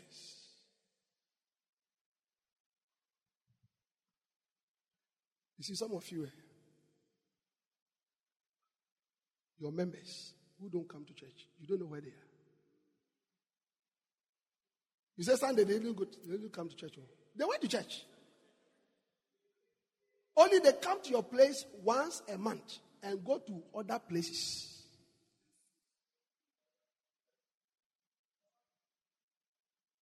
How many of you know that? Oh, yeah.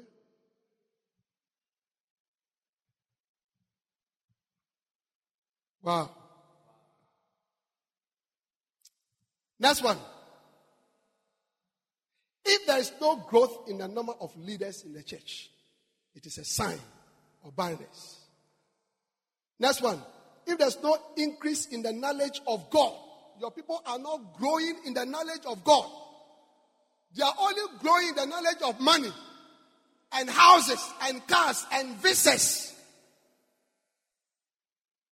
but not in the knowledge of God. Can't quote scriptures, are not spiritual. They are not interested in witnessing, soul winning outreaches. Let's go out and go and do evangelism. They don't come. But let's come and pray for our visitors. They come in their numbers. They don't know God. They are not growing. 2 Peter chapter 3 and verse 18. But thou grow in grace and in the knowledge of our Lord Jesus Christ. Our people must grow in the knowledge of the Lord Jesus Christ. We are having members sitting down who cannot even open the Bible. They don't even come to church with Bibles. You must tell them, come to church with a Bible. Come. Open to the scriptures. Help them to learn scriptures. Every Sunday, before we close the service, all of us, there's a memory verse. We go through it.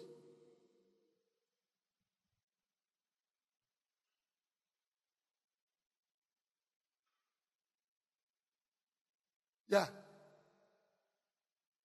I stand there. I said, before we go, let's all learn this verse. At least let's go through it. And let's go home and continue to think about it.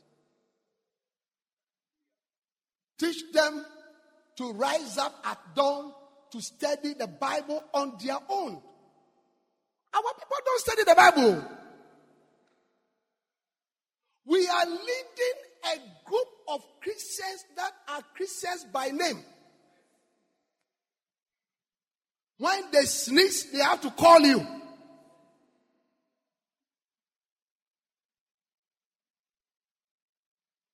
Several years ago, I had a church member, thick, tall guy. Even when you see him, you run away because he will come and beat you. He called me in the middle of the night one time. Very, very agitated. You know, I think he was seeking some kind of political office. And that his opponent has threatened to kill him. Like, use whatever power. And I said, look, but you and him, who has power? You and him, who has power? For life and death lies in the power of the tongue. So if he says that he's going to kill you, you better rather tell the brother, you are warned. Don't say what you are saying. Because if I reverse the thing, if I open my mouth and I reverse the thing, something bad will happen to you. But you rather, TikTok man, is he was TikTok, but nothing light. Light. We are leading a group of scriptureless, prayerless, powerless, Jesus Christ knowledgeless, Bible knowledgeless people in the church.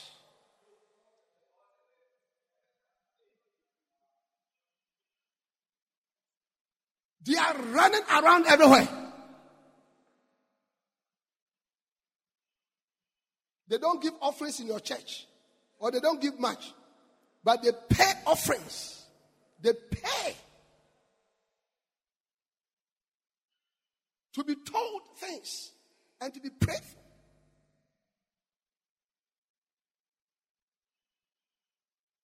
That is why we must equip them with the word of God and teach them that the word is the sword of the spirit with which they can fight all the fiery darts of Satan.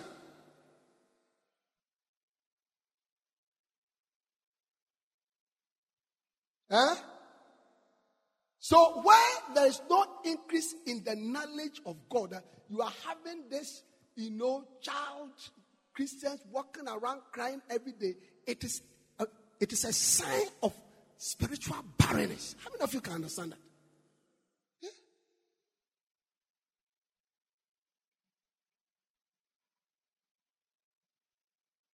That's one. If there's no growth in the depth of relationships,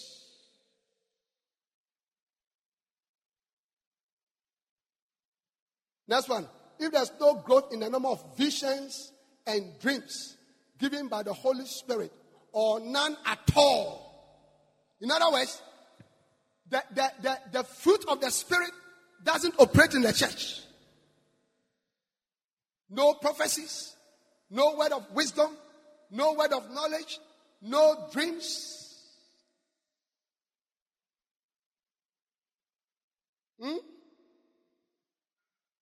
Bishop, when we're growing up, SU meetings.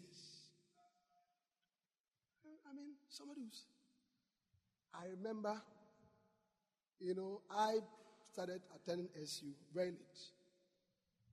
But one of the things that really, at that time I would say amazed, because I didn't understand it, but it attracted me, was this brother who would rise up and speak in tongues. Oh, beautiful. And begin to interpret. It was amazing to me, and that's what the scripture says. That when the unbelievers come in and they see that, and they see the secrets of their lives being revealed, they will see that there's God here. We must have the gifts of the Spirit back into the church. Back. Think about it. When was the last time, somebody stood up in your church? Makali Mahakatara Masende. That said the Lord. And we're all quiet. Why is it? Something is going wrong, pastors.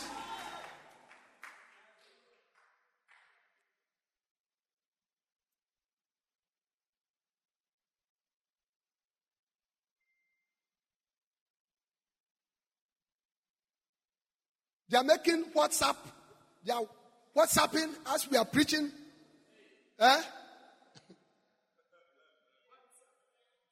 Making calls on their tablets, chatting. Father, send us revival in the name of Jesus. Let there be times of refreshing. Send us times of refreshing. May there be times of refreshing in your church in the name of the Lord Jesus. Clap your hands for the Lord.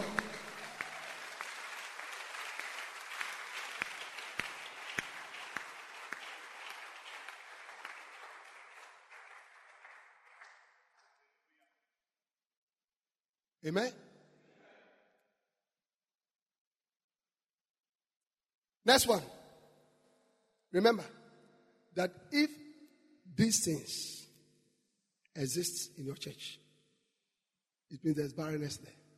That's what we are talking about. I've explained to you what barrenness is, and now showing you in the church how it actually manifests.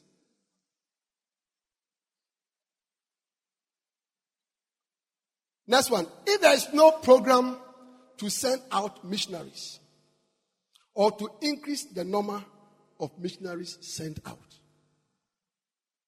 it means that there is barrenness. Because you are not thinking about the Great Commission. You are not thinking about the Great Commission.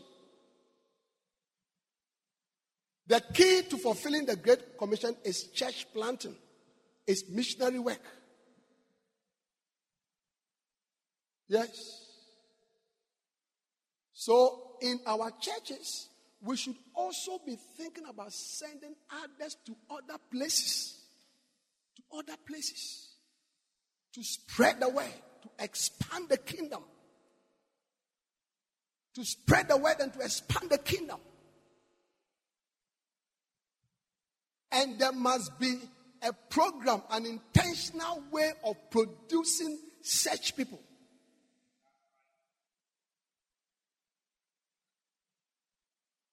Next one.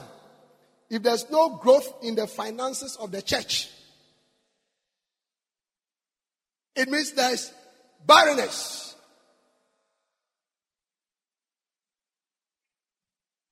A pastor should be interested in the income of the church. And if I get enough time, one of the things that I'd like to teach you is how to improve the income of your church. Yeah. Pray that I get enough time.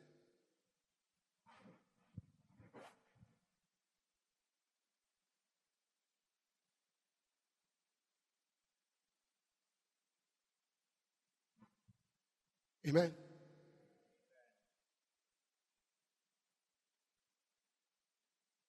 A pastor must be interested. You must be interested. If you are not interested in the income of your church, it means you are not thinking about the ministry. Or you don't have a vision. You don't have a vision. Yeah. I mean, like somebody said, you are doing church. Do you want to plant churches? Do you want to build churches? Do you want to train pastors? Do you want to send people on missions? Do you want to have church ministry? Do you want to have conferences?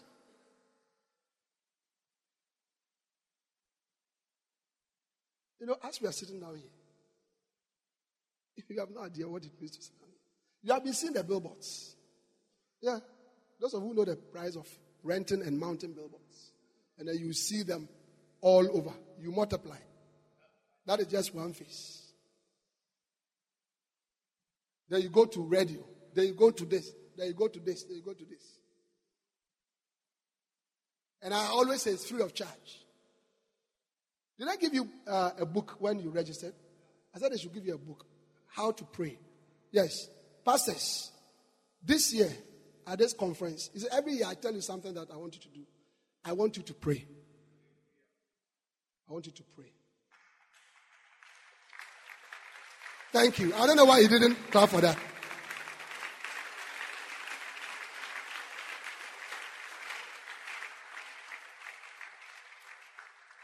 You will not, listen to me carefully. You will not have a large church if you can't pray. Forget it. Forget it. That's why I gave you this book. How to pray. If you ask me what I would like to do, I would just like to. Dr. Cho says that there are 4 important things that leads to church growth. Number 1, good church administration. Number 2, the cell system. Number 3, good sermon. Number 4, prayer. So they asked him, if you have to drop one of these, which one will you drop? He said, I'll drop church administration. I'll be left with cell system, good sermon, and prayer. And they said, what about these 3? If you have to drop one, which one will you drop? He said, I will drop the cell system. I'll be left with good sermon and prayer. And they asked him, these 2, if you have to drop good sermon and prayer, which one will you drop? He said, I will drop good sermon. He said, the only thing that I will never drop is prayer. Yeah.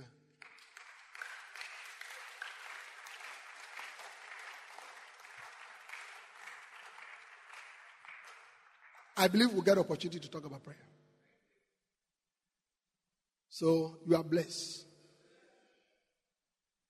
And for the past 9 years, the Church Go Conference has been free. You don't need to pay anything. Next year, God willing, will be 10 years. 10th anniversary. And I think that's good. So that one, I'm going to ask you to bless us.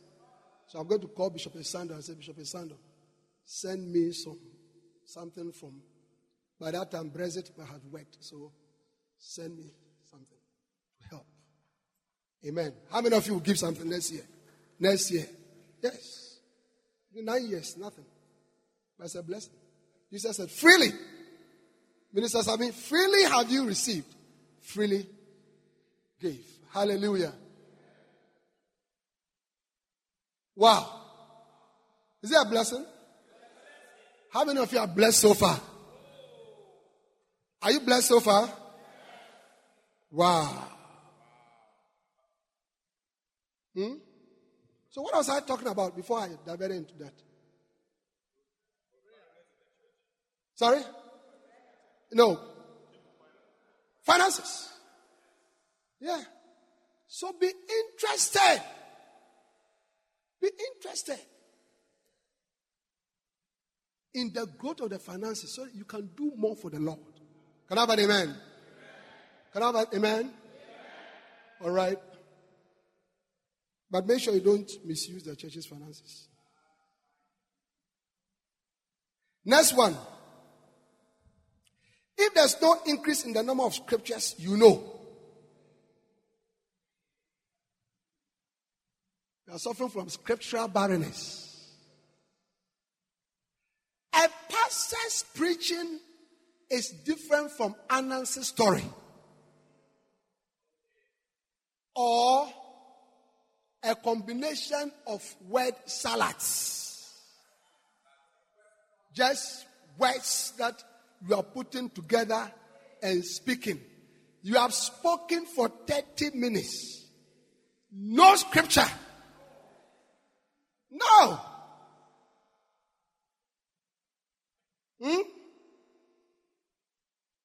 Yeah? There must be scriptures. One time a pastor was preaching, and after a while, a church member said, Pastor, he lifted up his hand. And the pastor said, yes. Pastor, let me give you an advice. Never allow your member to ask a question when you are preaching. Never. So I said, yes. Then he spoke with you. He said, so for preaching, I will preach. And one know, but my verse is income. My verse is income. My verse is income. My verse is income. Which means, Pastor, you are on course. You are preaching well, but add verses. Because the member realized, look, we don't know whether you are telling us. What type of story are you telling us? That is why a pastor must continually study the scriptures. Study to show thyself approved unto God, a workman which needed not to be ashamed of the word, but rightful dividing the word of truth. Study to show thyself approved unto God.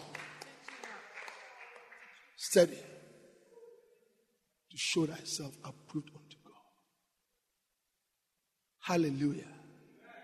Paul said that, and I, when I came unto you, did not come unto you with the enticing words of man's wisdom, but I came in the demonstration of the Spirit and of power, so that your faith will not dwell in me.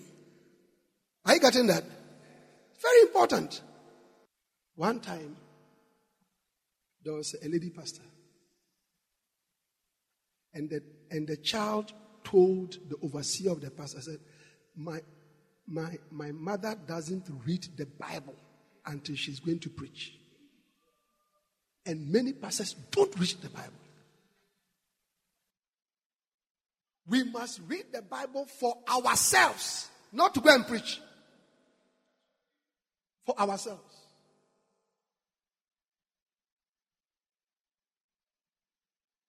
My personal Bible study that I am doing has nothing to do with what I'm preaching. When I woke up today, I studied the scriptures. Bishop, Matthew chapter 6, verses 1 to 4. Jesus said, when you give not like the scribes and the Pharisees, who give it in the streets and in the synagogues, for all men to show them glory, but do it in secret. I was thinking about it. You see, and the Lord was showing that anything that, and he said, for they have no reward in heaven. They have received their reward already. Hey! So the Lord was showing that anything that I am doing, that I want people to see, so that I receive glory, okay, of men. I've already received so I have no reward. So if 9 years of church growth conferences is all to receive the glory of men, Reverend Obowisa, can you imagine that? I've received all my rewards already. It has nothing to do with the barrenness I'm preaching to you. It was for me. Pastors, we must study the scriptures. We must.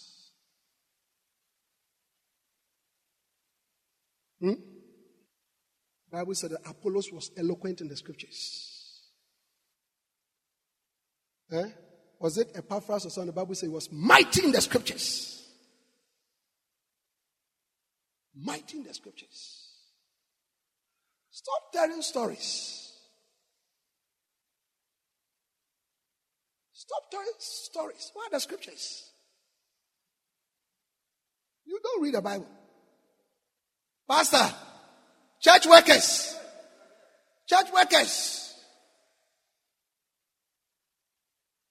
And preaching without the word has no power. No, it has no power. Because the word is a person.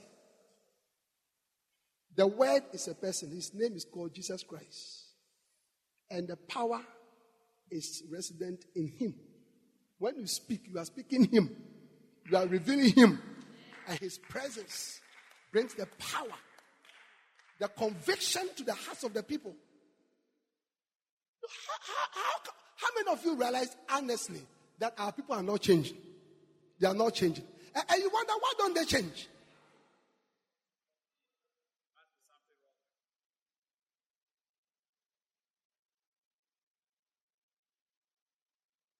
So your personal growth in scriptures, and you should not be too old not to study scriptures.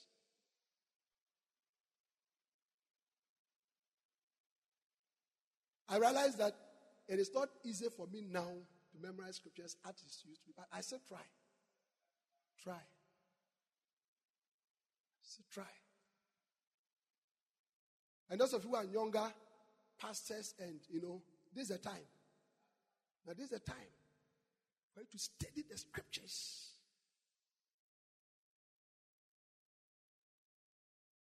You are more of a political commentator than a revelator of the word of God.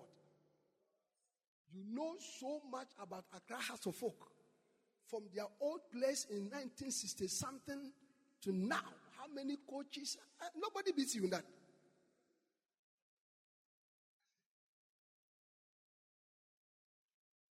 Hello? And as the shepherds, so are the sheep. So if we are like this, as for the members, they're Charlie. That is why they are being blown about by every wind of doctrine and by the sleight of men. And we are complaining. Why did you follow such a person? Because some of the things that our members are falling to, you wonder that as a Christian, why did you allow somebody to deceive you that way? But you see, they don't have the scriptures and they don't understand the scriptures because we have not taught them. David said, it was good for me that I was afflicted, that I will know your commandment. But don't wait until you are afflicted. Don't wait until you are afflicted. And the knowledge of the scriptures makes your preaching and your teaching better. And it leads to growth. It leads to growth. Now, in Acts chapter 6, the apostle said, it is not meet for us to leave the laws to serve tables. They said, let us look for men. Let's give this to them, and then we'll give ourselves continue to prayer and to the ministry of the word. Then something happened. Look at Acts chapter 6 and verse 6. Verse 6. Whom they said before the apostle, maybe you can go to verse 5. And the saying pleased the whole multitude and they chose Stephen, a man full of faith and of the Holy Ghost, and Philip, and Prochorus, and Nicanor, and Timon, and Parmenas, and Nicholas, a proselyte of Antioch, whom they set before the apostles, and when they had prayed, they laid their hands on them. Verse 7. Watch this. And the word of the Lord increased, and the number of the disciples multiplied. And the word of the Lord increased, and the number of the disciples multiplied. The increase of the word of God goes with the growth of the church.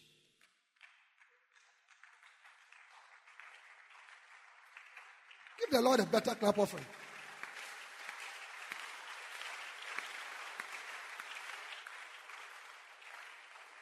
And the word of God increased, and the number of disciples multiplied in Jerusalem greatly. As they had time to give themselves to the ministry of the word, it changed their teaching ministry. It changed their preaching ministry. Yeah. They became more anointed. Their preaching became more, was able to bring more conviction. And growth came. Pastors. Listen to me. Listen to me. In the church, your greatest weapon for growth is your preaching. The number one reason why people come to your church is because of your preaching. There are 3 top reasons why people join a particular church. Number 1, the charisma of the pastor. Number 2, the friendships and the relationships that they build when they come to the church. Number 3, the sermon, the preaching. When you go back to your church, do your own small research. Do your own small research. You will find out that of these reasons that I've mentioned, okay, they will say, Pastor, you preach. I like your preaching. That's how they put it. I like your preaching means that your preaching affects me. One time, Dr. Cho, it was winter, very cold. He disguised himself. You see, his church is so large that The people are so far from him that many of them don't even know him. So he disguised himself and joined the queue. Sunday they have 7 services. Joined the queue to wait for the next service in the cold. So he was asking the people, but it's very cold. Why are you standing in the cold? Can't you go to another place? There are other churches. And the people will look at him and say, well, are you new here? Or are you new? Are you new? Then they will tell him, wait until we enter and we hear our pastor preaching. You wait. You know why we are standing here. That is why they say it is not meet for us to leave and set tables. We will give ourselves continually to prayer and to the ministry of the word. A pastor must give yourself to the ministry of the word, the study of the scriptures. Are we here? Go home. In the tabernacle ministry, whenever the priest entered the holy place, he had to put fresh shewbread. Every time. Every time. He had to interact with bread. Bread is the word of God. He had to interact with the word of God every time. So, pastor, give yourself to the study of the scriptures. Catch revelation. When was the last time you jumped up in your study? And your wife asked, what is wrong? You said, oh.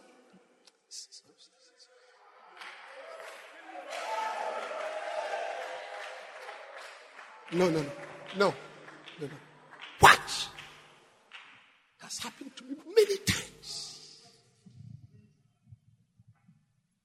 It was a revelation that caused the explosive growth in this church.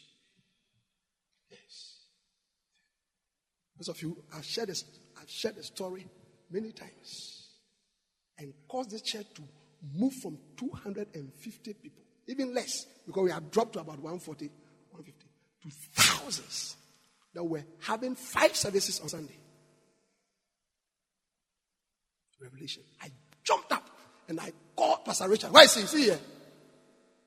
Yeah, this one. Do you remember that call? I called him. This is about September, October 2008. I said, Pastor Richard, we are going back to sales. We are going back. I was reading Revelation chapter 3. Called the Revelation. Ish. That is why you must hear and see. You must listen to messages. Do you understand it? And read books and watch videos as a pastor. They help you to understand the scriptures better. Books help you to understand the scriptures better.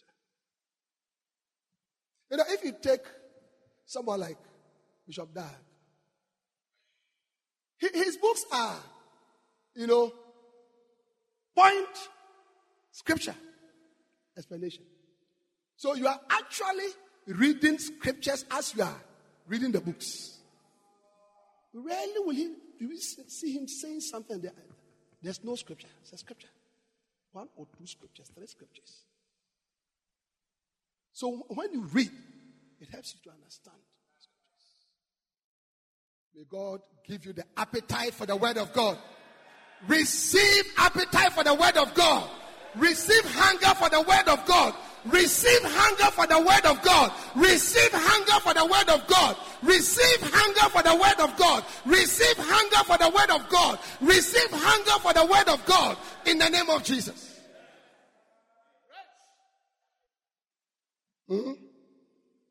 Are you have gone? Please sit down. If there is no growth in your experience in the ministry, Next one. If there's the absence of or no growth in the outreaches of the church, we'll talk much more about that. Next one. If there's no growth in the length and depth of your prayer or no prayer at all. Next one. if there's no increase in challenges and mountains to overcome. There must be challenges and mountains.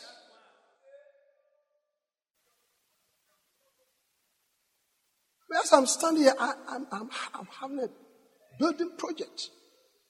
I was talking to one of my friends recently. He said, I can't sleep. I can't sleep.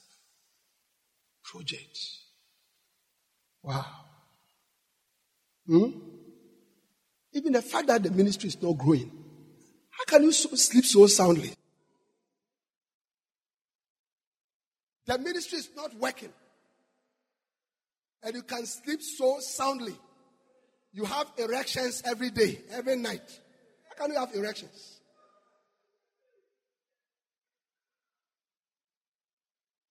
Your ability to have erection comes from certain chemicals that are produced from the brain. And because the ministry is not working and you are worried and you are depressed, do you understand it? Your erections must be off. So the fact that you are having always in the night, Cecilia should come close, it's a sign that you are not worried enough about the ministry. And Cecilia should tell you, man of God, get up and go and pray. Get up and go and pray. Stop this. Let's be serious. Come close, Cecilia. Next one, if there's no growth in understanding. And finally, if there's no growth in fellowships and branches. So, what we have done at this first session is that we have tried to understand what is happening in the church. Barrenness. What is it? How can we find barrenness? And we are going to move on. I'm now going to show you the different types of barrenness that exist, the very different types, and how you can tackle every one of them. Hallelujah. Give the Lord a wonderful clap offering. Lift up your hands. Oh, yes. Yes, Lord. Yes, Lord. Yes, Lord.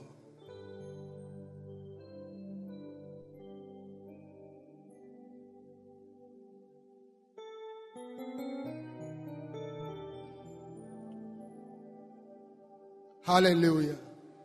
Father, we thank you in the name of Jesus. We bless you, Lord. In Jesus' name. Amen.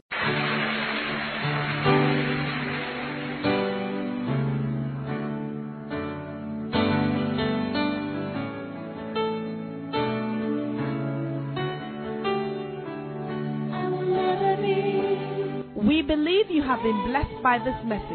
We invite you to worship with us at the Anakazo Assemblies Cathedral, Ofako, Kaswa. Please note our service times. Sunday 9:30 a.m. Jesus Encounter Service. Monday to Friday 5 a.m. to 6 a.m. Glory Encounter Hour. There's an all night the last Friday of every month. There's also counseling sessions from 11 a.m. to 5 p.m. daily from Tuesday to Friday. For prayer, counseling and further inquiries, please call 0278 888 884 or 0543 289 289. The numbers again, 0278 888 884 or 0543 289 289. God bless you.